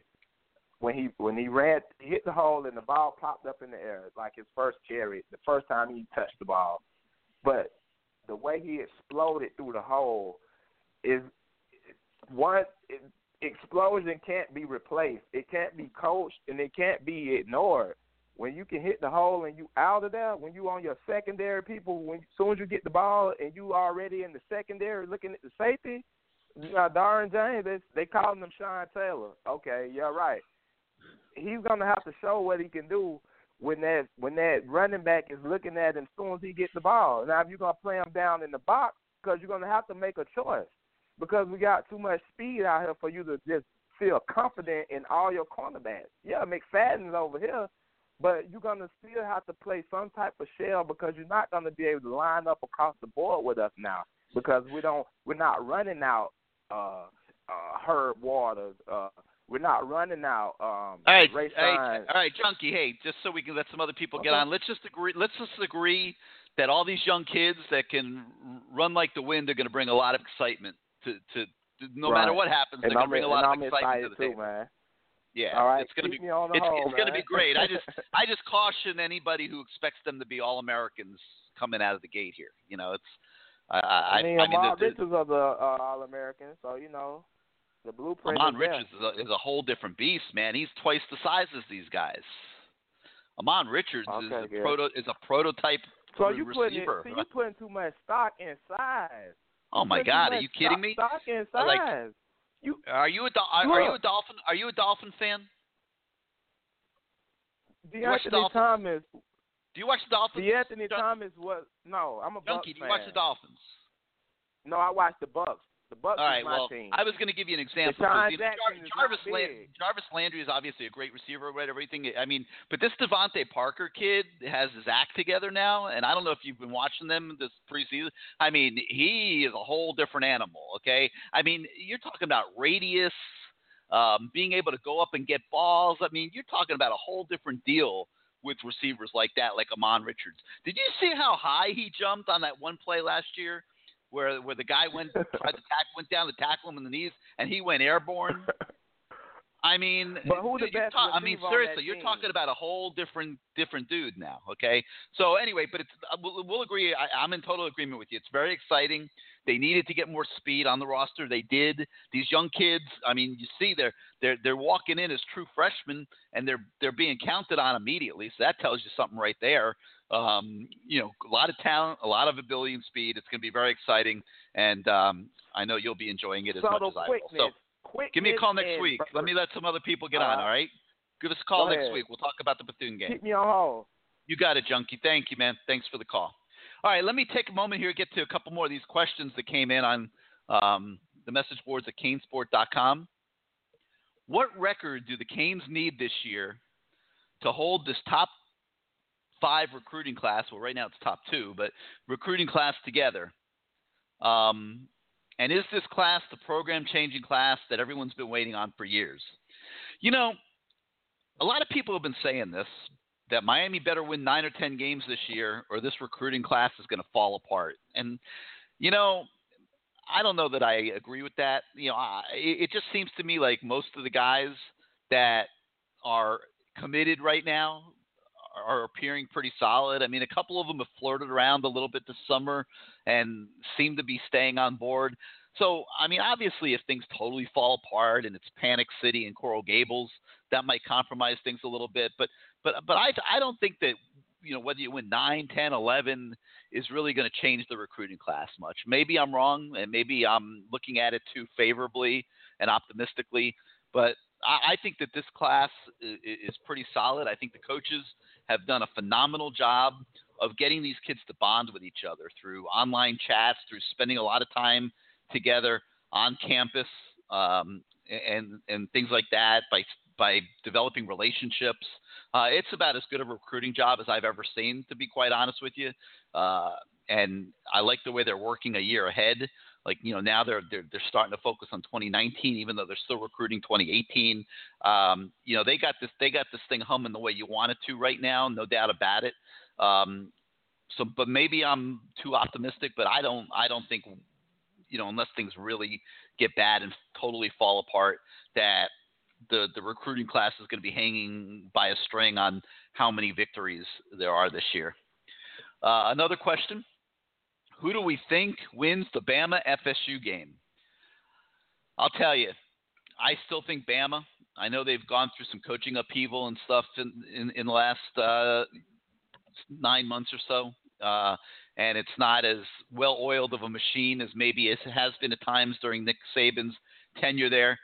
I think their roster is still pretty damn good. And even though Florida State has recruited well, I don't know that they're going to be able to match Alabama. We'll see. If they do, that's obviously a good thing for FSU. But I just think Bama still has a loaded roster. There's a reason why they're the preseason number 1. And I'm expecting Bama to win that game. But, you know, we'll see what happens. I'm not going to name a score or anything like that. But I'm expecting Bama to win that game. All right, 563-999-3633 is the number, 563-999-3633. You hit the number 1 on your keypad if you want to come on the show. And let's go now out to the 240 where you are live on CaneSport Live. How you doing tonight? What's going on, Gary? This is D Black. D Black, how you been, buddy? I've been all right, man. How you doing? I'm doing good, What you got for us? Great. A couple, not too much, not too much until the season start. But hey, like to the one caller, he made a reference to the Cozy Perry's stature and his size, and saying how small he was. You know, I want him to remember Coach Mark Ripp coached a quarterback who wasn't as tall or as big as a starter, and he won the Heisman. His name was Charlie Ward. And he wasn't that big of a quarterback, but he could damn sure play. So we need to stop putting so much emphasis in this stature and size and height. Because Santana Moss wasn't a big receiver, but he can sure enough ball. He can ball out. Charlie Ward can ball out. See, everybody got this fixation in size because of what Alabama puts out on the field. We got to get that out of our mind. If you could play football. Barry Sanders was only 5'8", 205 pounds. Emmitt Smith was 5'9", 200-something pounds, ran a 4.5, 4.6. Well, we got to. The big receivers are an anomaly. You know, hey, if you're big and you can run, that's great. Ahmad Richards, special. But didn't nobody know he was going to be that coming in. Nobody knew he was going to do what he did until he did it. So I'm not expecting those freshman receivers to be All-Americans. No, not at all. not one bit. But if they can get in here and they can play and they can help the team out, that's all I'm asking for. But a lot of people is just fixated on this size thing, this size and this height and this. It helps in certain positions. It's important. Certain positions, it's important to have height. Yes, receiver, it's a toss-up because you got a lot of receivers that aren't that high, tall in the NFL that are some of your best receivers. Antonio Brown, from the Pittsburgh Steelers. Odell Beckham, he's maybe 6 feet. I mean, so you don't have receivers you got receivers under 6 feet that are balling. Steve Smith, that played for Carolina and the Ravens, he was a baller. So we can't keep putting a lot of emphasis on this size. Like Miami. Let's think, Gary. Well, you would know. Like D-Black, Miami's biggest would receiver. you agree? Wait 1 second, D-Black. Would you agree or disagree that it might be a shade unrealistic to be anointing 155, 160-pound receivers as true freshmen to be at, say, the level Amon Richards was last year, for example? Oh no, yeah, that's definitely unrealistic. I'm not saying that. Yeah, I'm not saying that. That's my point. Like, and listen, I mean, any of us would, we'll take it right now if they can do it. I just don't know that it's reality. I think that, what reality is they stretch the field. I think reality is that you look for opportunities to get them the ball in space and let them do their thing, but that's not going to be the staple of your offense. That's what I'm expecting. No, not at all. That's what I'm expecting. Not at all. I'm expecting them to be what I call specialists, which is there's nothing wrong with that. No, there's nothing wrong with it at all. And then you give them a year or you give them a whole year in the off-season conditioning program where they can build strength and build size. Yeah, you should see what you don't have the frame of reference that I do, but Jeff Thomas, for example, where he's come in 9 months. Right. Is amazing. I mean, you should see this kid physically now. And a year from now he'll be even further along. Exactly. So I'm not expecting him to be an All-American. I'm not expecting none of that. I'm just expecting him to contribute. You know what I'm saying? Stretch the field out a little bit to open things up underneath for the tight ends and them other receivers that's doing them underneath routes. Open it up just a little bit. I'm not expecting him to come in and be an Amon Richards. Amon Richards was a phenom. He was a phenom. And I'm not sure these two guys are that yet. But, hey, they haven't played the game yet. So I'm not going to say that they are. I'm not going to say that they're not. D. Delaney, I agree with everything you said on him. I researched him. I looked at film on him. He's very serviceable. He's very good. He's physical, and he helps out at corner. I agree with everything that you said. I said earlier, I think he saved the season. I think that things would be really problematic in the defensive backfield if they didn't have that guy, and I hope he stays healthy the whole year. Put it like this, Gary. We would be up the river with no oars in the boat if he wasn't here. Yeah, I mean, you just can't count on Malik Young for 80 plays, like right. And like the what's the brother name that came from junior college? Forgot his name. Javonte Dean. He's taking time to adjust. This is a whole another level of football for that kid. Exactly. And cornerback is like it's a hard position to transition into. It's a hard position. So yeah, I mean now he's like second guessing himself. He runs a 4.3, but Mike Rump said he's playing at a 4.6, 4.5. He's playing at a 4.6, 4.5 speed, but he's a 4.3 runner. That's telling me he's doing too much thinking out there and just not playing relaxed. He's thinking too much. I mean, and it's a confidence thing. Maybe he just got to build his confidence up, and I have the utmost confidence in Mike Rump to coach him up and get him where he needs to be. I got you. So, honestly, I'm anticipating. I'm looking forward to Saturday. I just want to see the offense go out there and do what they're supposed to do, and I want to see the defense improve. I just want to see improvement overall. I want to see what Travis Homer is going to do because he's going to be called on a lot. You know what I'm saying? He's going to be called on a lot if he's going to be the second running back behind Mark Walton. So I'm really excited to see what he's going to do. And yes, he does add that like Kane Junkie said, he does add that explosion. And I know exactly what he was talking about. I don't remember the game, but I remember the play when he hit that hole and he was gone, but he fumbled. I remember that exact play. I just don't remember the game. So, Gary, you may have to do some research for us and figure out what game that was. Too. I don't remember the game. I don't remember what game it was. I do remember the play. Yeah, I remember the play like it happened yesterday. But, and Malik was there. I mean, just go out there, play the game. You let your playmakers do everything for you, and just take care of the ball. Just take care of the ball, execute the offense to the best of your ability, and I think we'll be fine. You know what I'm saying? I think we'll be fine. But that Florida State game, like what you said, in the fourth quarter against Florida State up in Tallahassee, what kind of cojones do you have if it's a close game? What kind of manhood do you have? How are you gonna hold up in the inferno? No doubt about it. Exactly. Exactly. And can you look at your teammates and they look back at you and be like, "Yo, let's seize the moment," and they believe in you. So that all plays in account. But I'm looking forward to the season. I don't really got too much. I had some stuff. Oh, one more thing on recruiting. Hey, I watched our tight end the other last Friday night. Jordan from Bishop Gorman.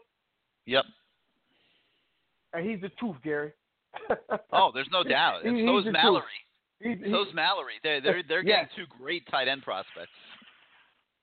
So at tight end, I think Kane Nation. I think we could sleep well knowing we got two stud tight ends coming in. That is a hell of a recruiting job by Todd Hartley, man. That is as good as it gets. To go out of town to Jacksonville and Las Vegas and get those two dudes. That's as good of a recruiting job as I can remember here. I mean, that's like ridiculous. Hey, all I can say about that position and those two guys, 100% studs. That's it. They're 100% studs right there. Yep. Studs, and he did a great job. And that's all I got tonight, Gary. I have more stuff once the season starts and the games kick. So just keep me on hold. We'll talk to you next week.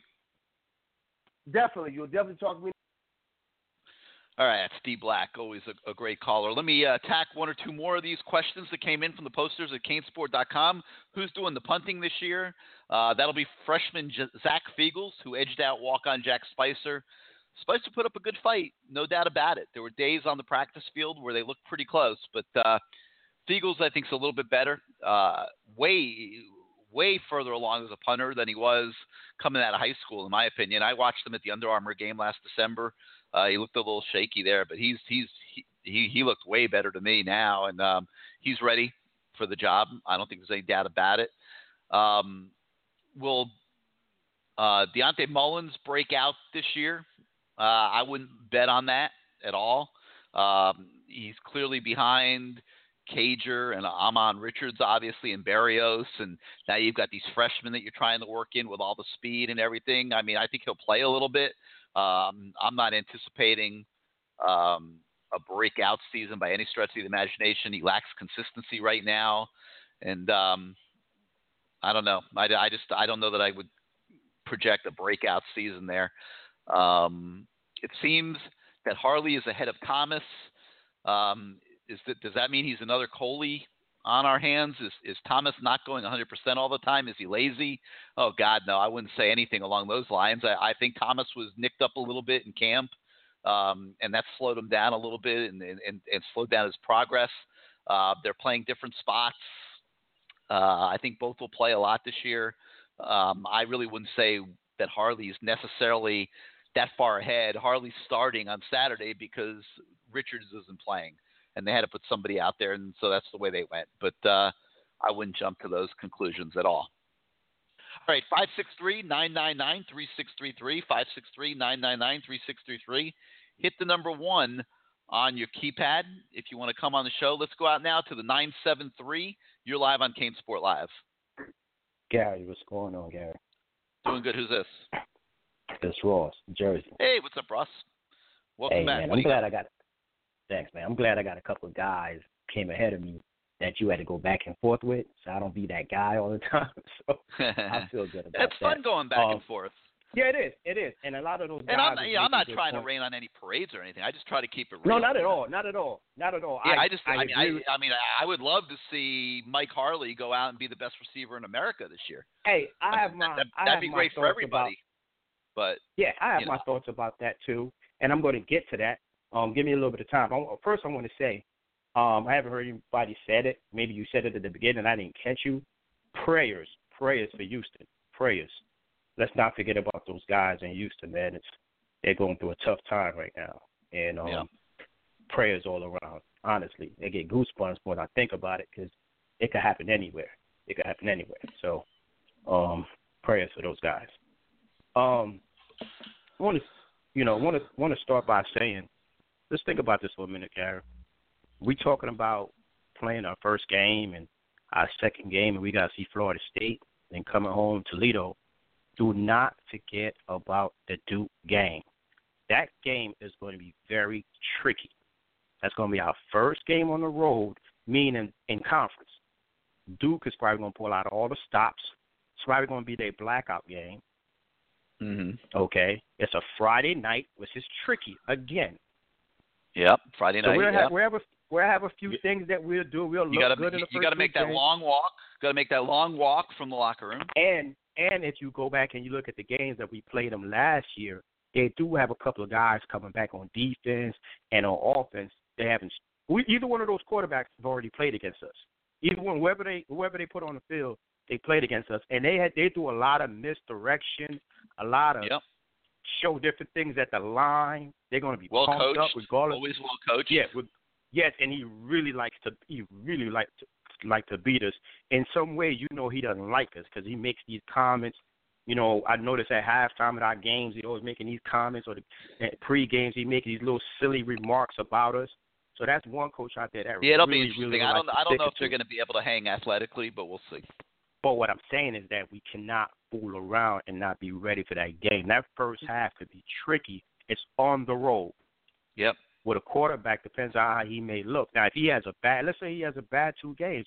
Let's say he has a bad Florida State game. He has a bad Toledo game at home. Now we're going to be considered. It might change a little bit. I'm just saying, let's not forget about Duke.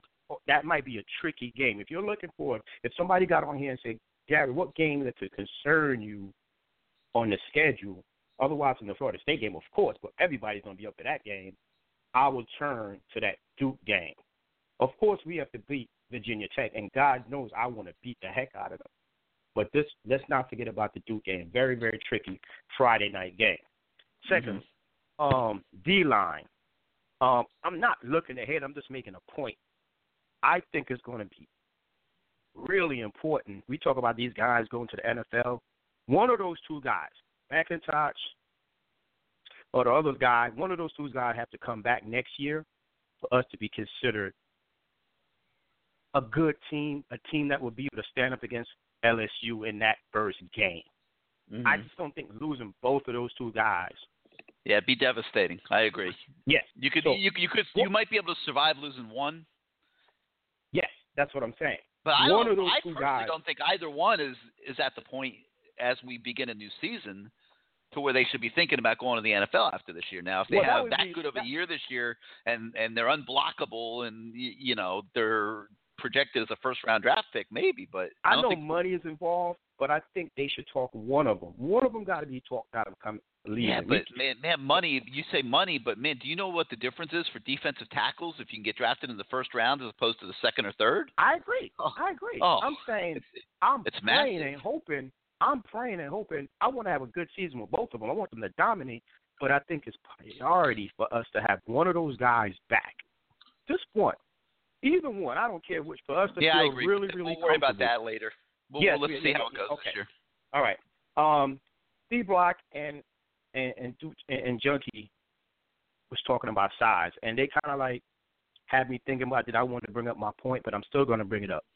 Are you concerned at all about Malik being a smaller quarterback? We would have to move him out the pocket a lot because when times get shaky and he's got to rush a few passes, he can't throw that pass in the middle to the tight end because he's a little smaller. So I'm concerned about his size. He's not Charlie Ward. I mean, he's like, I love you to death. I love when he get on and he do his thing, make great points, but he's not Charlie Ward. So I'm concerned of him making certain passes out of that pocket, being at that size. I'm just being honest with you. I think he's going to do well, and I'm happy that he's a leader. He does a little talking. And we'll see if he starts getting balls batted down or not. I don't know. He's 6'1". Yeah, we'll see. I mean, you'd prefer he be 6'4", 6'5", no argument, but that's what I'm getting at. Also, Cager, you brought up the point on a lot of our players that's about to play in our next couple of games. You're saying they haven't played a game yet. Well, Cager haven't played a game either. No. So you're saying, oh, he's a dead starter. He's a guaranteed starter. Yeah, they'll put him out there, but if he don't support, remember, he has to think about that knee. So if he doesn't have a great start, somebody's going to step in for him. True. We'll see, but I think he's going to do pretty well. I like it. Yeah, but Gary, one of the reasons why you like him. Yeah, see, you went right to it. One of the reasons why yours, I think what happened with us, Gary, is that we've been so shaky bad in certain position and just record-wise and just look-wise and feeling good about our teams and so long. Last year was a blessing. I think you got a little bit on the fact that we need to look a certain way. That's like when Shannon made a mistake and said he needed to make sure he has certain feedback. I like big physical receivers. You like big wide receivers. So that's why when guys come on and we have our little back and forth with you, come on, Gary, let's think about this for a second. Let's go back even to last year. How many teams did we watch? Major teams that these guys are 4-star guys that came in now. Thomas and Hardy are 4-star guys. Ohio State, your Alabamas, your Georgias, all your guys that pass the ball and run the ball, they all have small wide receivers that's true freshmen that's performing. They really do. So what we're saying is we're hoping that they could do it. You're trying to show. You're saying you're throwing that down and you're saying I don't want to see that they're a little smaller. Let's wait and see, Gary. Well, those teams could put their players on the floor and they perform in space. We're saying that we have All-Americans too. And we're looking to start performing in space. And I think you just got to listen to us a little bit. And I do also, to jump around, I do remember the play. I think all of us remember that play with the running back. And I used to call you last year, Gary, and I used to say, why can't we have him on kick return? We're wasting this guy. I love Lewis. Love him to death. Thank you for playing for us. And he had a bad break, and he tore his knee up and everything, his ankle, I should say. We wasted Travis last year by not putting him on kick return or even splitting the baby a little bit on punt return, him and Barrios. Yeah, well, you had other guys doing it, but I think you're going to see him on kickoff returns this year. Well, I know what you're saying, but what I'm saying, I think we wasted his time last year. The He's man only a showed you to get sophomore. down. Gary, the man showed you last year in the middle of the season how he could get downfield and make certain plays. Remember, we play our starters on special teams. You remember that tackle that the running back made? I looked up, I was like, oh, who made that hit? Number one, our starting running back smacked the heck out of somebody. What I'm saying is that Travis was doing the same thing. So why couldn't we put him on kick return? It's not like we were so scared of he was going to need to come back somebody up. We had 2 backups. Why didn't we put that speed on kickoff return? I don't know. I just think it was a waste of time. I love Lewis. I just think that was a waste of time. But he's on there this year. I know. I'm just trying to say this. I'm trying to take the side of D Black a little bit and Junkie by saying play our guys when we should have played. And I believe that he could be a tremendous backup for us. And I think he's going to be explosive. I think he has a lot of Storm Johnson type. Storm was a little bigger, but he has a lot of Storm Johnson type speed. So I think once he hits that hole, look out.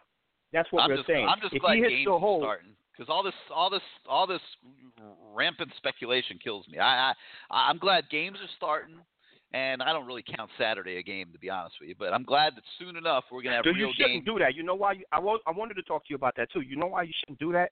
Because you're going to judge some of our players on how they play in that game. You're going to do that. Not really. I'm not going to judge much on the Bethune-Cookman game, but I'm just glad the games are starting so that we have real facts and real observations and. Okay, and so are you going to judge? You're going to judge it a little.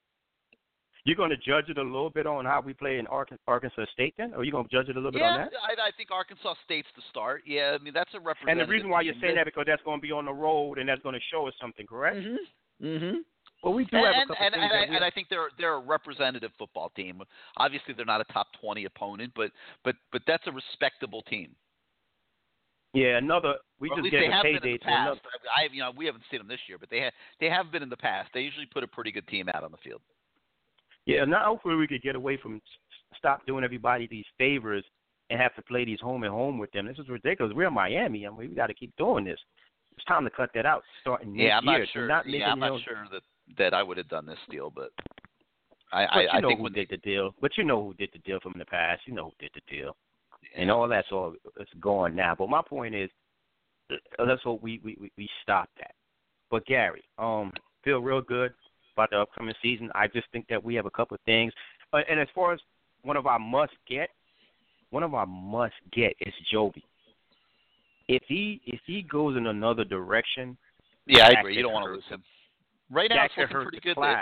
It's looking pretty good there. But you got to sweat these few months out. He's up there in Connecticut at that prep school. That you don't have the same. It's not the same as him being at Columbus down the street. So we'll see. I'm going to say this. I'm also going to make a point on this. All right, Ross. Last one. Go ahead. Yeah, the reason why you're saying that and I'm saying that because when you look at the kid, when you look at him, he looks like a big time player that was he looks like on the Sean field Taylor. and played it right. He looks like Sean Taylor. Now that's why. Yeah, and that's why that's why you have concerns about Johnson. You made the concerns about Johnson at the safety spot.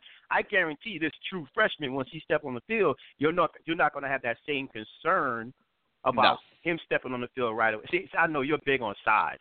Well, I mean, you're asking a guy that's like he's a cornerback size wise, who has to hold up as a safety the entire season, and I obviously I hope he does. But I think it's a concern. I think we have guys like Redwine and a few other guys. Don't forget, I think we have some freshmen Redwine is yet to play it down at safety, Ross. Yeah, but you was just telling me Cager is going to be good. He hasn't played it down either. So what is it going to be, Gary? Cager played his first year. Gary, he hasn't played anything that impressed you. I mean, not to the degree that you're hoping he does this year, but he's at least been out on the field. At least Redwine got beat a few times and came up and made a couple of tackles. Yeah, I know. Well, I mean, he might do great, but we don't know that yet either. I understand that he doesn't have the fanfare. Not one snap. So we don't know. But we're hoping, and we trust these guys. They know what they're doing, correct? Who, the coaches on the coaching staff, right? So they had to make a move. They're plugging. They're doing the best they can. But they also show us too. If they don't think it's going to work, they're going to pull them out of there already, and they would have put somebody over there. They would have been talking about it already. Yeah, but they also show us that too. Man, there is nobody unless Amari Carter comes along real fast here as a freshman. I mean, Robert Knowles is doing okay. He's doing okay. But if they thought Robert Knowles was a top-of-the-line safety, they wouldn't have moved Redwine there and just put him in the starting lineup from day one. So you got to understand, these coaches are doing a great job. They're managing what they have. In no way, shape, or form did I ever believe, and I don't know if anybody else thought differently, but I never looked at this as a one-year rebuild for Mark Richt. I mean, there's still issues on this roster. I didn't think so either. I think we should definitely get 9. I would love to get 10 and pick up that 11 in the ball game. That would be dream year. That would be what we're looking for. I think that would. We'll see how it goes. Let me let some other people get on. One more. I think you're 100% right when you call those guys quitters. The guys who got out of there, I think they're all quitters and they quitted on our team. That's just how I feel about it. Keep me on hold. All right, man. Talk to you next week. Thanks, Ross, as always. All right. 563-999-3633. Hit the number 1 on your keypad if you want to come on the show. Let's go now to the 305. You're live on CaneSport Live. Hey, Gary. How are you? Doing great. Who's this? Adam. Hey, what's up, Adam? Welcome back to the show. Thanks. Couple questions. One, how has Javonte Dean looked? I got on the show late, and I noticed he was lower on the depth chart. Yeah, he's been struggling a little bit. He's adjusting to the speed of the game and learning the defense and things like that. Mike Rumpf, somebody mentioned earlier that Mike Rumpf said that he's kind of playing. He runs 4-3, but he's playing at like 4-5, 4-6 right now. That's probably a pretty good analogy.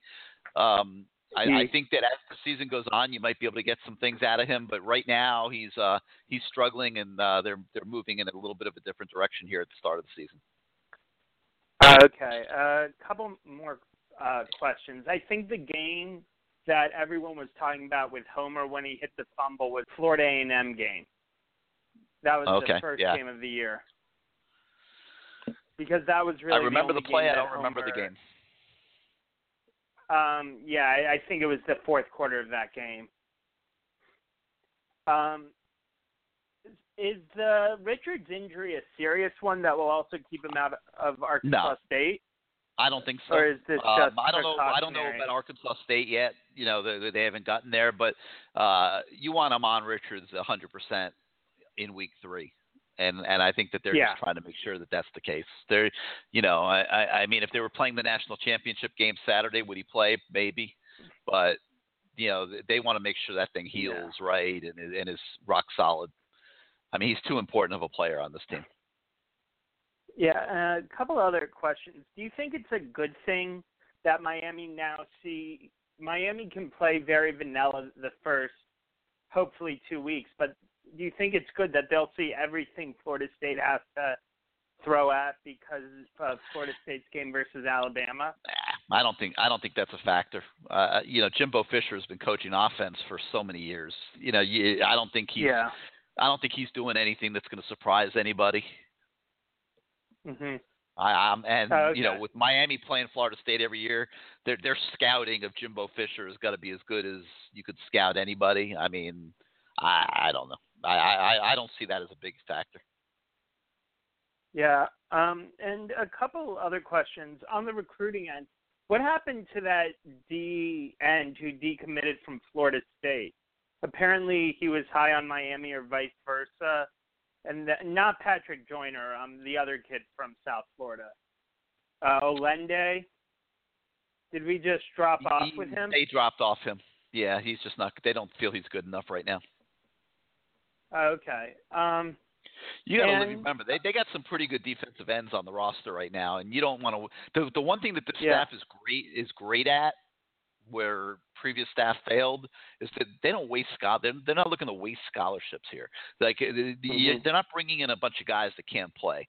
So if you're stacked for the next 4 years at the defensive end position, if you're going to bring in a defensive end, you want to bring in a defensive end that can hang with the guys you already have or is better than the guys you have. You're not looking to just fill out the roster at that position. I mean, you see they're moving Patchen to tight end. They have so many defensive ends right now. So, they just evaluated him as not quite good enough.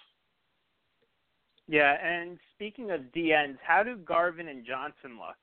Garvin looks Are they going to be factors? Are they going to be factors this year? They could, you know, depending on how deep they decide to go and what they decide, the way they decide to attack it. We'll have to see. I think you're definitely going to see a lot of Garvin. You know, probably opposite Joe Jackson at times. I mean, and you know, we'll see on DJ. I'm not sure he's as far along right now, but I think he'll play this year. I just don't know how much. Mm-hmm. No, okay. Well, I think that's everything I have. Thanks for taking my call, Gary, and I'll talk to you hopefully after an easy win over. You got it, man. Thank you for being part of the show. All right, guys, we all like to eat big during the football season. And Blue Apron, longtime sponsor of CaneSport Live, takes your diet to the next level. Now, if you don't remember, Blue Apron is the #1 fresh ingredient and recipe delivery service in the country. Their mission is to make incredible home cooking accessible to everyone, and they do this by supporting a more sustainable food system, by setting the highest standards for ingredients, and building a community of home chefs, which is what they've done in the Ferman household. And we've had a lot of fun with Blue Apron and cooking the meals that they send us, and the ingredients are always perfectly portioned out. It's really easy, and it makes cooking a fun group activity. And Blue Apron has established partnerships with over 150 local farms, fisheries, and ranchers across the United States. So as a result, their seafood is sourced sustainably under standards developed in partnership with the Monterey Bay Aquarium Seafood Watch. Their beef, chicken, and pork come from responsibly raised animals, and their produce is sourced from farms that practice regenerative farming. Because Blue Apron ships the exact amount of each ingredient required for a recipe, they also are reducing food waste. And like I said, cooking together builds great family bonds. My wife and kids love coming in the kitchen with me, and we together throw these meals together. And the research shows that Blue Apron families cook nearly 3 times more often than families that don't get their ingredients pre-portioned and packaged the way that Blue Apron does. They spend a lot of money at restaurants or high-end grocery chains.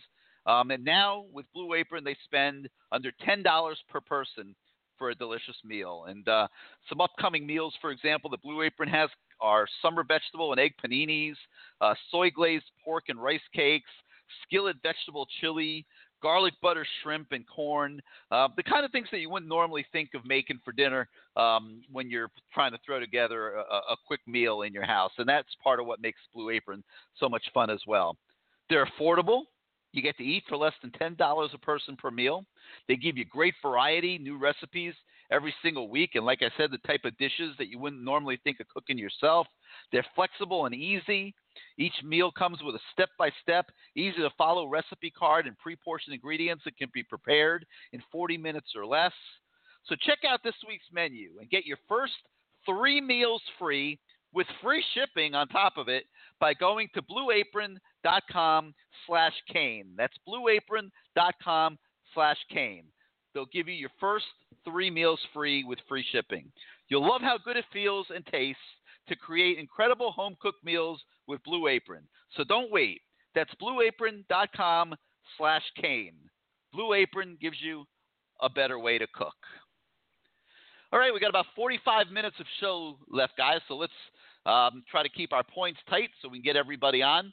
The number's 563-999-3633, 563-999-3633. Let's go out now to the 850, where you are now live on CaneSport Live.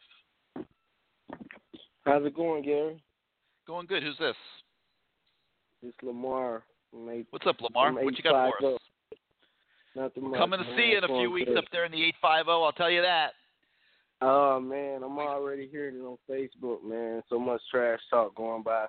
We got an army of Canes fans coming up there. Yeah, man, I need the support because right now they're going hard right now, these FSU fans. But, yeah, man, it's been good. It's been good. I'm going to get right to it. How do you feel about the tight end depth? And how do you feel about, what's the guy named Irvin, Michael Irvin? Not doing well. Not doing well. Way too inconsistent. Just not developing the way that you would want him to. I think he's just a guy. I think that's why they asked Scott Patchen to move to tight end. They're not happy. Yeah. Ryan I think Palendi's he's not really panning out the way they hoped he would. They're struggling at tight end. Yeah, he definitely got to get it together because I can see him taking a back seat after next year. Once these two new freshmen come in and how they've been balling out. Yep. Oh man, he better get his act together real soon because I can see him getting even less time when them freshmen come in because they're slim already. They ain't got. I don't see them having too much of the same struggles that he having. But they may have some struggles with, pass protection, stuff like that. But, yeah, he definitely got to get it together. And about Mike Smith, I know they got him starting at weak side now. How long you think he going to be able to hold that down, or you think it's just the same with? I think Pinckney will be the starter.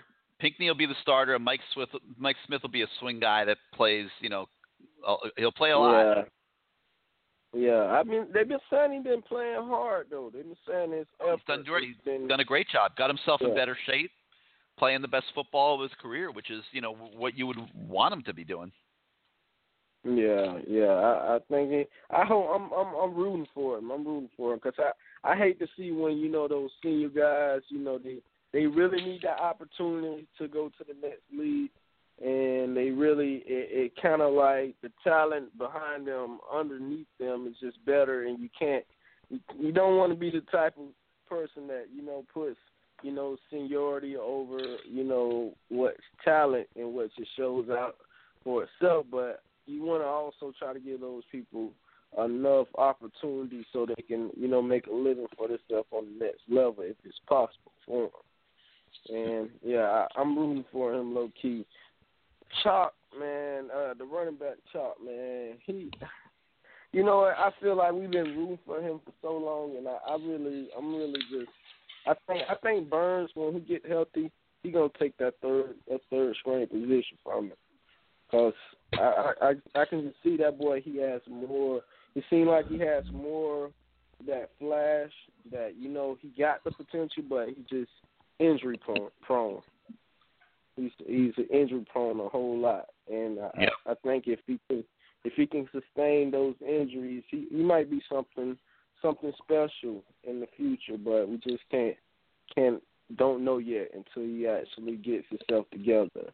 And and that thing was y'all talking about with what's the second string running back? Travis Homer. Yeah, that was FAMU. I remember that game forever. It was FAMU, and it was just late in the game. We had them blow them out by that time. So, but I do see him. He's more of a contact running back. I see that he's more of a explosive. He's not afraid of contact. And I think he does have that explosion about him. Yeah, we'll see. I mean, we've been going back and forth for months on him on the message boards and stuff. I'll be honest with you, I don't have an opinion at all about Travis Homer. I mean, not any kind of opinion. We haven't seen him do anything other than play special teams. Yeah. I mean, I have no opinion. Yeah, he hasn't. But I think it was just we had three running backs that was solidified last year, so we couldn't get a good chance to see him because you had, Yearby and Gus there, and they was already, into the swing of things, so we didn't have enough time to really see what he can do because we just had that depth. But I think he's going to shine this year more. He's going to shine. If he can get that ball handling, ball control thing, that's the only thing that seems like to be a hiccup with him is holding on to the ball because he always seems to try to make that big play where he's trucking to somebody or he's an explosive guy. I see that about him.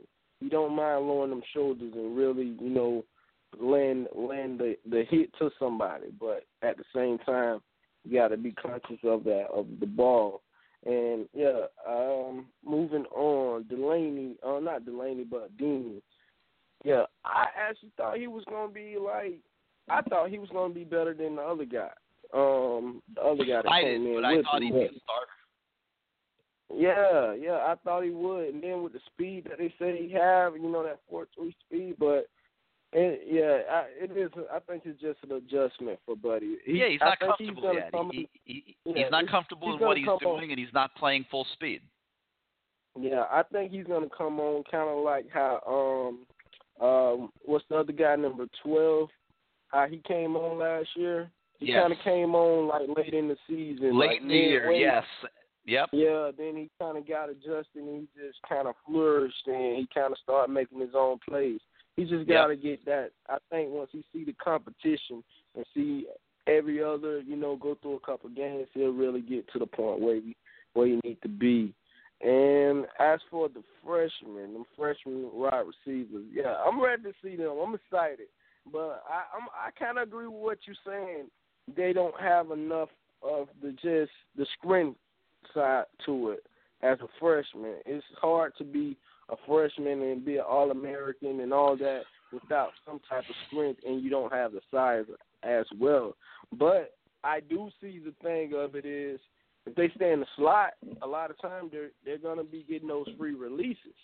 And those free releases is what may actually save them. And being mismatched with linebackers is something that will will be something that we can actually work on unless they actually come with, you know, a nickel. The defense come with a nickel package or something like that.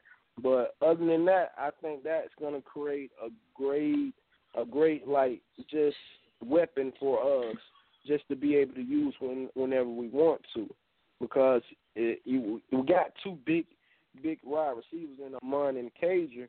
And yep. Just having those guys to be coming and to be in the slot and rotating them, having them in motion, get them going like where they're getting their free releases. That's where I think they'll really, really, really start to come on to and own it, get their own, get the confidence into themselves. But it's gonna be a growing. They're gonna go through some growing pains because they're just not strong enough yet. You can still see that they haven't been in the weight room that long to really flourish how they would if they would had a year under their belt. But I think they're going to be pretty good. And another thing I want to see, even if we, with Norton and McIntosh, if they do leave, I think we will be pretty good. I would love to see Ford and Gardner.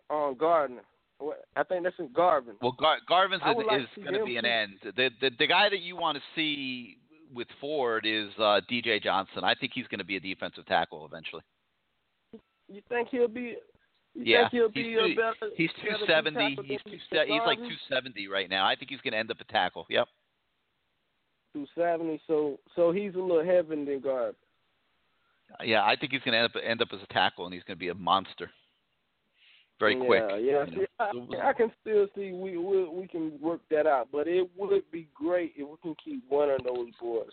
We can keep one of those Northern. Let's worry about that at the end of the year, though. It's way too premature. Let's worry about it. Let's worry about it at the end of the year. See what happens. Garvin looks like a beast, though. I must say that boy looks like Garvin. a beast. I liked him coming out of high school. I was jumping on the table telling the Rivals guys, "You have this guy underrated." They wouldn't listen to me. Yeah. He is, because they say this man got quickness in his feet and he has hand techniques. Yeah, and he's that's good. Something that he's going to be good. He even have. Yeah, I'm ready. I want to see what they're going to do about the other. What's the guy, the fifth year? The senior now, 5-star. Chad Thomas. Chad Thomas. I want to see what. Yeah, he's been low key. He got to show up this year. I agree. That's going to be another great one to watch. Yep, no doubt. Yeah. All right, let me let some other guys get on. Give us a call next week, okay? All right, man. You got it, man. Thanks as always for the call. Hey. Let's go out to the 985. You're live on CaneSport Live. Hey, Gary, Swagger for life. How you doing, man? Hey, what's up, Swagger? What you got for us? I'm going to help you out a little bit with the back and forth that you had with D Black and Kane Junkie and Ross. Is that okay? Yeah. Just because, those guys need to step away, and others too in the Twitter world and all the rest of the social media crap, they need to step away from the high school reels. And what I mean by that is just because you're a 4-star or a 5-star stud and you're killing it at the Under Armour game doesn't mean you're going to automatically step on the field and torch a senior from Virginia Tech. Okay? I think that's the point that's trying to be made. Now, do I hope that they do? Absolutely. But I agree with you 100%. I saw a picture of Mike Harley the other day when they had the scrimmage at Hard Rock Stadium. This dude looks like he's 170 pounds soaking wet. Maybe. So to say that he couldn't use a year of development in the strength program, I trust our coaches to put together a strength training program for our wide receivers that doesn't take away from their speed. Okay? So Harley's 160. He's 160 pounds. Thomas, I think, is more like about 175, 180. Thomas has done a lot of good weight room work, from what I could tell. He really has started to develop physically. But there's a bigger issue though, Gary. There's this mentality that these freshmen are going to take us to the promised land. I think people just are excited. People are excited. Yeah. They're hoping that they can do things. They're excited that there's that type of speed back in the program. I agree with you that once the games start for real and people start game planning and they start putting athletes up at the line of scrimmage, smacking these guys around a little bit and stuff. As soon as they have to take a hit. As soon as they have to take a couple hits over the middle, there's a whole nother world coming at these guys. Somebody mentioned earlier the 7-on-7s. How the 7-on-7s are proving that these kids can get out there. To me, 7-on-7s don't mean jack. Nobody has pads on in a 7-on-7. Correct me if I'm wrong. You're absolutely right. Yeah. The first time, like you said, we'll see when the game starts. But there's a bigger issue here, okay? And you mentioned it earlier too. Travis Homer. Travis Homer, Mike Harley, Jeff Thomas, okay? We don't really know what they can do. They haven't played it down yet in a real game, okay? Travis Homer, special teams, as far as at running back, and what we're looking for from Travis Homer this year is number 2. He's got to carry a big load, okay, behind Mark Walton. He's got to be the Joe Yearby guy. Okay? Exactly. You're hoping that he'll be Joe Yearby, and think about all the plays that Joe Yearby made the last couple years. Yeah, you're exactly right. You hit it right on the head. I mean, he's a bona fide number 2 back, but it gets back to my bigger point. I'm getting blasted for this all the time, Gary, and I'm going to get blasted again. You see all these juniors bolting? Okay, we can't have that. I ask myself, what kind of program do we want to be? All right, if we have great freshmen and great sophomores and great juniors on the field, you know what that team does, Gary? That team goes 9-4 and wins the Camping World Bowl. Is that what we want to do? Is that who we want to be? Or do we want to be a program that red shirts our studs, gives them a year in the weight room, gets them out there as red shirt juniors or even seniors, okay, and compete for national titles or spots in the playoff? What kind of program do we want to be? I mean, that's what I ask myself. Because leaving to go be a 6th-round draft pick is not the way you can't build a program like that. That's ridiculous. And I don't know if it's the social media hype machine or the street agents. Look, going to the University of Miami is prestigious, no doubt about it, to play football, given the history there, with the greatest college football program in the country. But it does not automatically mean that if you leave as a junior, you're getting picked up in the 2nd or 3rd round.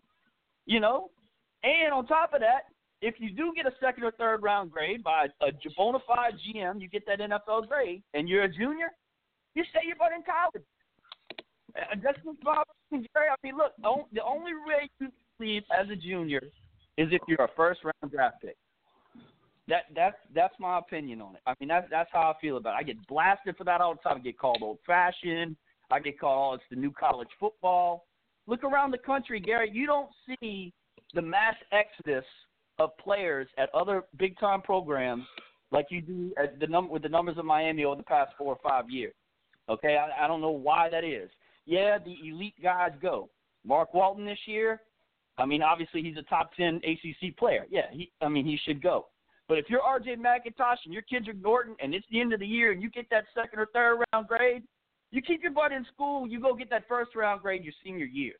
Yeah. I'm sorry. I just get fired up about it because I get so many arguments. Everybody go get the money, the 2nd contract, the money. What's Joe Yearby doing right now? Brad Kaya, his butt got saved by Al Golden. That's why he's in Detroit. I mean, he would have been drafted. It fires me up. It just fires me up. I mean, until this program, and Mark Richt even mentioned it in one of his conferences the other day. I can't remember which one. It wasn't today, but it was when they were interviewing him out on the field. He said, if we can keep guys here, and you look around the country, they do it everywhere else. I mean, I don't understand why we can't do it. And if I had Linder and Adogwu and all those guys in the room, I'd rip every one of them. I'd rip every one of them because it's ridiculous. It is totally ridiculous. All right, you got anything else tonight? No, that's it, Gary. I appreciate you letting me say my piece.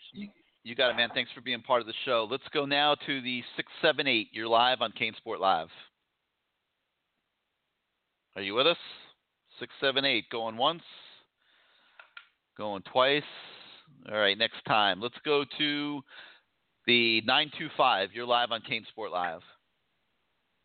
Hey, Gary, I didn't know I was going to be on, but since I am, I'll just say thanks for starting up the show again for the season. I'm excited about it, and I really don't have much to say other than, we back, baby. We back. All right, then give us a call next week. Let's go out to the 904. You're live on CaneSport Live. Hey, what's up? It's Gerald calling out of Jacksonville. Hey, what's up, Gerald? How are you tonight? I was calling just wanting to see what type of offense they was running. I keep hearing up tempo and things like that, or are we going after another running back also? Because I know we got two that's committed, but I think we should go after a third one because after Walter, we ain't got nothing back there. We got Homer, but the other two guys behind him, they injury prone. So yeah, I don't know. I don't know. I don't know if I think that they're planning on taking the two this year. And then my guess is they'll take two the next year. I have not heard any talk of a third running back anywhere. So I don't know. I think right now you're looking at the two next year. Now, everyone's just assuming Mark Walton's leaving, and he probably will. But what if he comes back with a third or fourth round grade or something? Maybe he'll stay. So we'll see. And offense-wise, what type of offense they running? Because I keep hearing so many different styles of offense. I think he wants to go up tempo. I think I think he's hoping that they can go a little up tempo. Maybe not all the time, but I think at least some of the time he'd like to go up tempo and kind of wear people out with some of these athletes they have. That's what I was hoping because, if we go up to Florida State with the same base pro-style offense, they already know that offense, but they struggle with teams that run that spread offense, like Louisville and Clemson, North Carolina, Houston, Oregon. Those teams, we come with the same offense that they easily pick apart. Yeah, we'll see.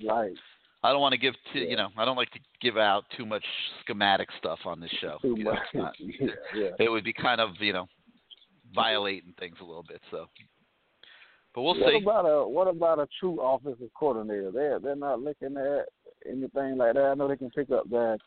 No, because Mark Richt, one of the things that he decided when he decided to take the job and stay in coaching was he wanted to get back to calling plays. He wanted to. He had gotten away from it at Georgia, and I guess he felt like it didn't go as well as he would like, and he felt like he wanted to get back to calling plays. So he'll be calling the plays. He lets Manny Diaz pretty much run the defense, and he's got Thomas Brown, who's got the offensive coordinator job by title, who helps him in different ways, I imagine, in game planning and stuff. But Mark Richt's going to call the plays. Oh, okay, man. So that was it. That's all I had. Just keep me on hold. You got it, man. Thanks for being part of the show. All right, 563-999-3633. You hit the number 1 on the keypad if you want to come on the show. Got a couple guys still on hold that I'll get to in a minute, and you still have time to get in here before we go to bed. I want to knock off the remainder of the questions that came in on the message boards at CaneSport.com. Why is Mike Pinckney not starting? Is it a lesson, or is he really being outplayed? He's suspended for the first half due to the targeting call in the second half of the bowl game. I think that's the biggest reason he's not a starter. He also was nicked up a little bit in camp. So it's all working out fine. And Mike Pinckney, I think you'll see him back in the starting lineup, I would bet, by week 2. Is Michael Jackson a legitimate starting corner who has just improved immensely from better coaching, or is he listed ahead of Young and Dean in order to just motivate those guys? I think it's a combination of things. I think that the numbers are real tight at cornerback. They just don't have a lot of depth there. I think it's unrealistic to expect Malik Young to play 80 snaps in a ball game. I think that would just wear him out. So I think that if you can get 20 plays, 25 plays a game out of Michael Jackson, a bigger type of corner who's a little bit more physical against the running game, who's a little bit better tackler right now than Young and Dean, that helps your defense get better. Of course, Michael's going to have to hold up in the passing game as well. But I think that's the strategy that they're going with to start the season.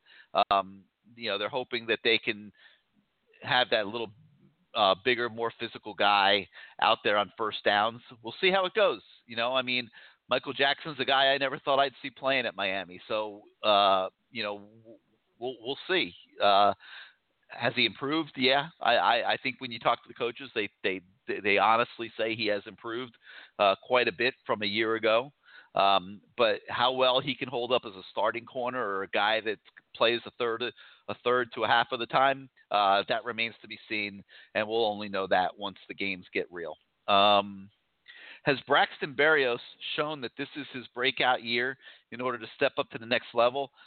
Will he get a chance to showcase his talent in big games? Boy, I hope so, because this is a kid that really has flashed good ability from the day he arrived on campus, and I think he's been a little underutilized and hasn't gotten the targets that maybe he deserves.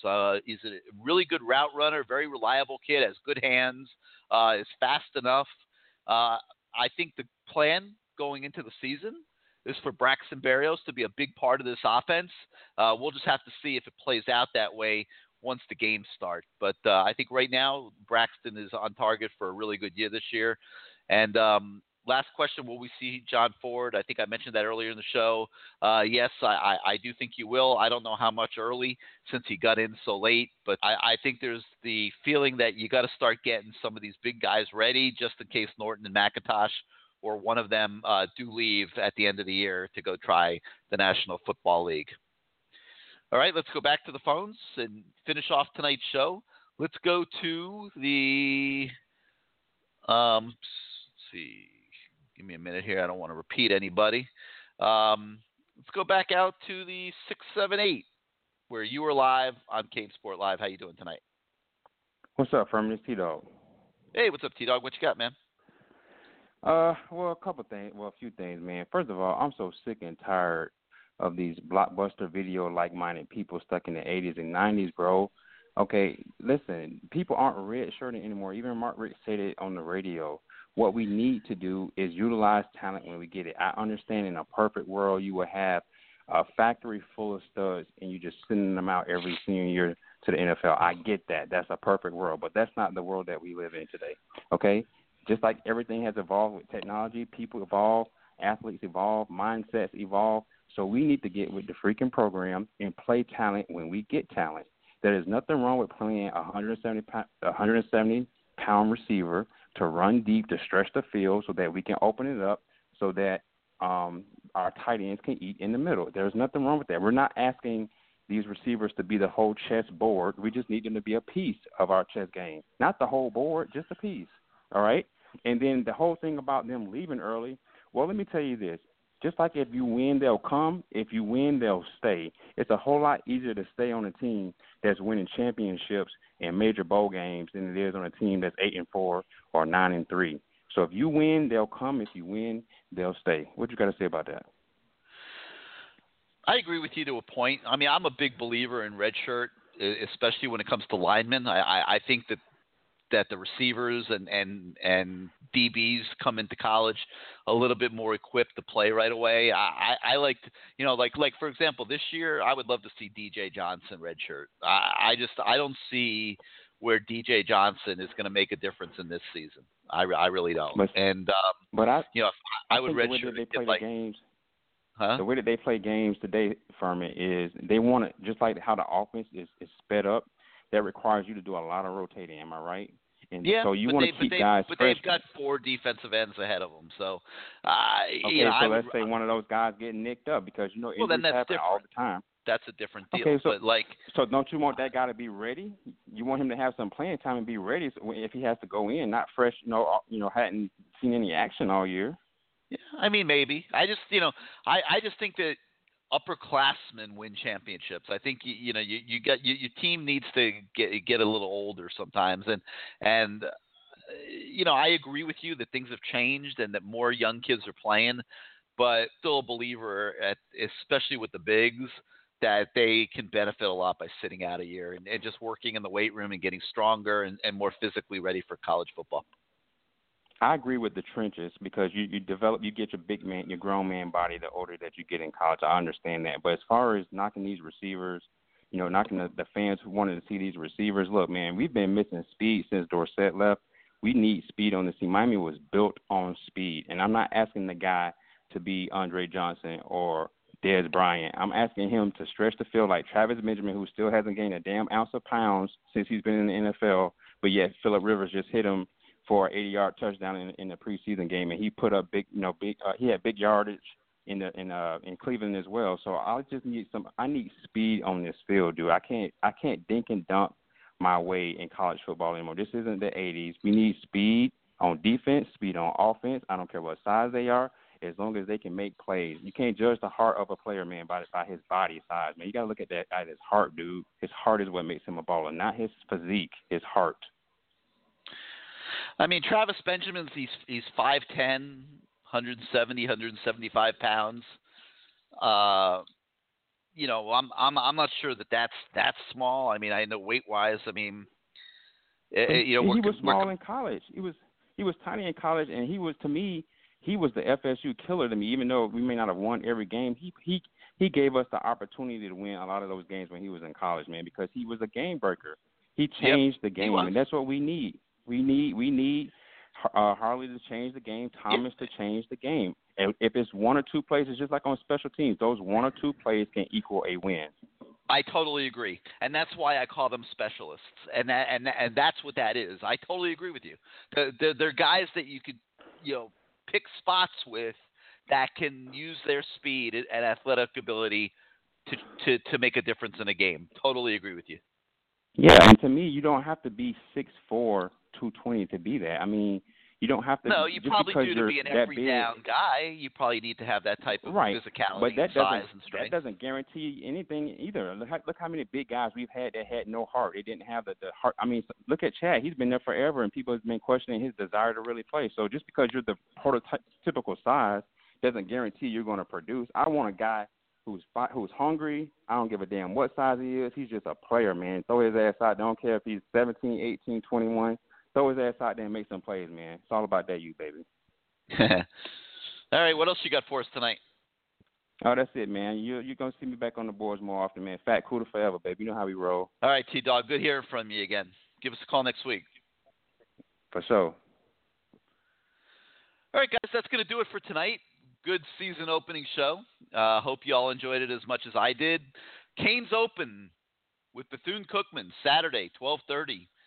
Should be fun. A new football season. I think this is going to be an exciting team that's going to just bring a lot of great moments for you guys this year, and a lot of happiness. I think they're going to win a lot of games. How many that final number ends up being is going to be determined by a lot of variables, and I'll be writing about them on Thursday on CaneSport.com. We can talk about them more next week after we get to see a little bit of Canes football on Saturday. So I want to thank everybody that called in tonight. I want to thank our sponsors, Blue Apron. You know the deal. They'll give you that discount if you go to blueapron.com/Cane. You'll get your first 3 meals free with free shipping. Movement Sunglasses. They're really cool. I'm telling you, go check them out. mvmt.com/CaneSport, and they'll give you 15% off with free shipping and free returns. So our sponsors are coming through to save you some money. And I want to thank a new sponsor this year, the Canes fans that want to make life better for entrepreneurs at thestartup.com, created by Canes fans. If you're not a Canes fan, they don't hire you. So needless to say, there's a lot of Canes cheering going on at thestartup.com. So check them out if you're an entrepreneur and you're looking for ways to make your business better. Thestartup.com can help you do that. Hope everybody has a good rest of your week. We'll see you at the Hard Rock on Saturday if you can make it. And we'll be back here next Tuesday night at 8 to talk more Canes football on CaneSport Live. Good night, everybody.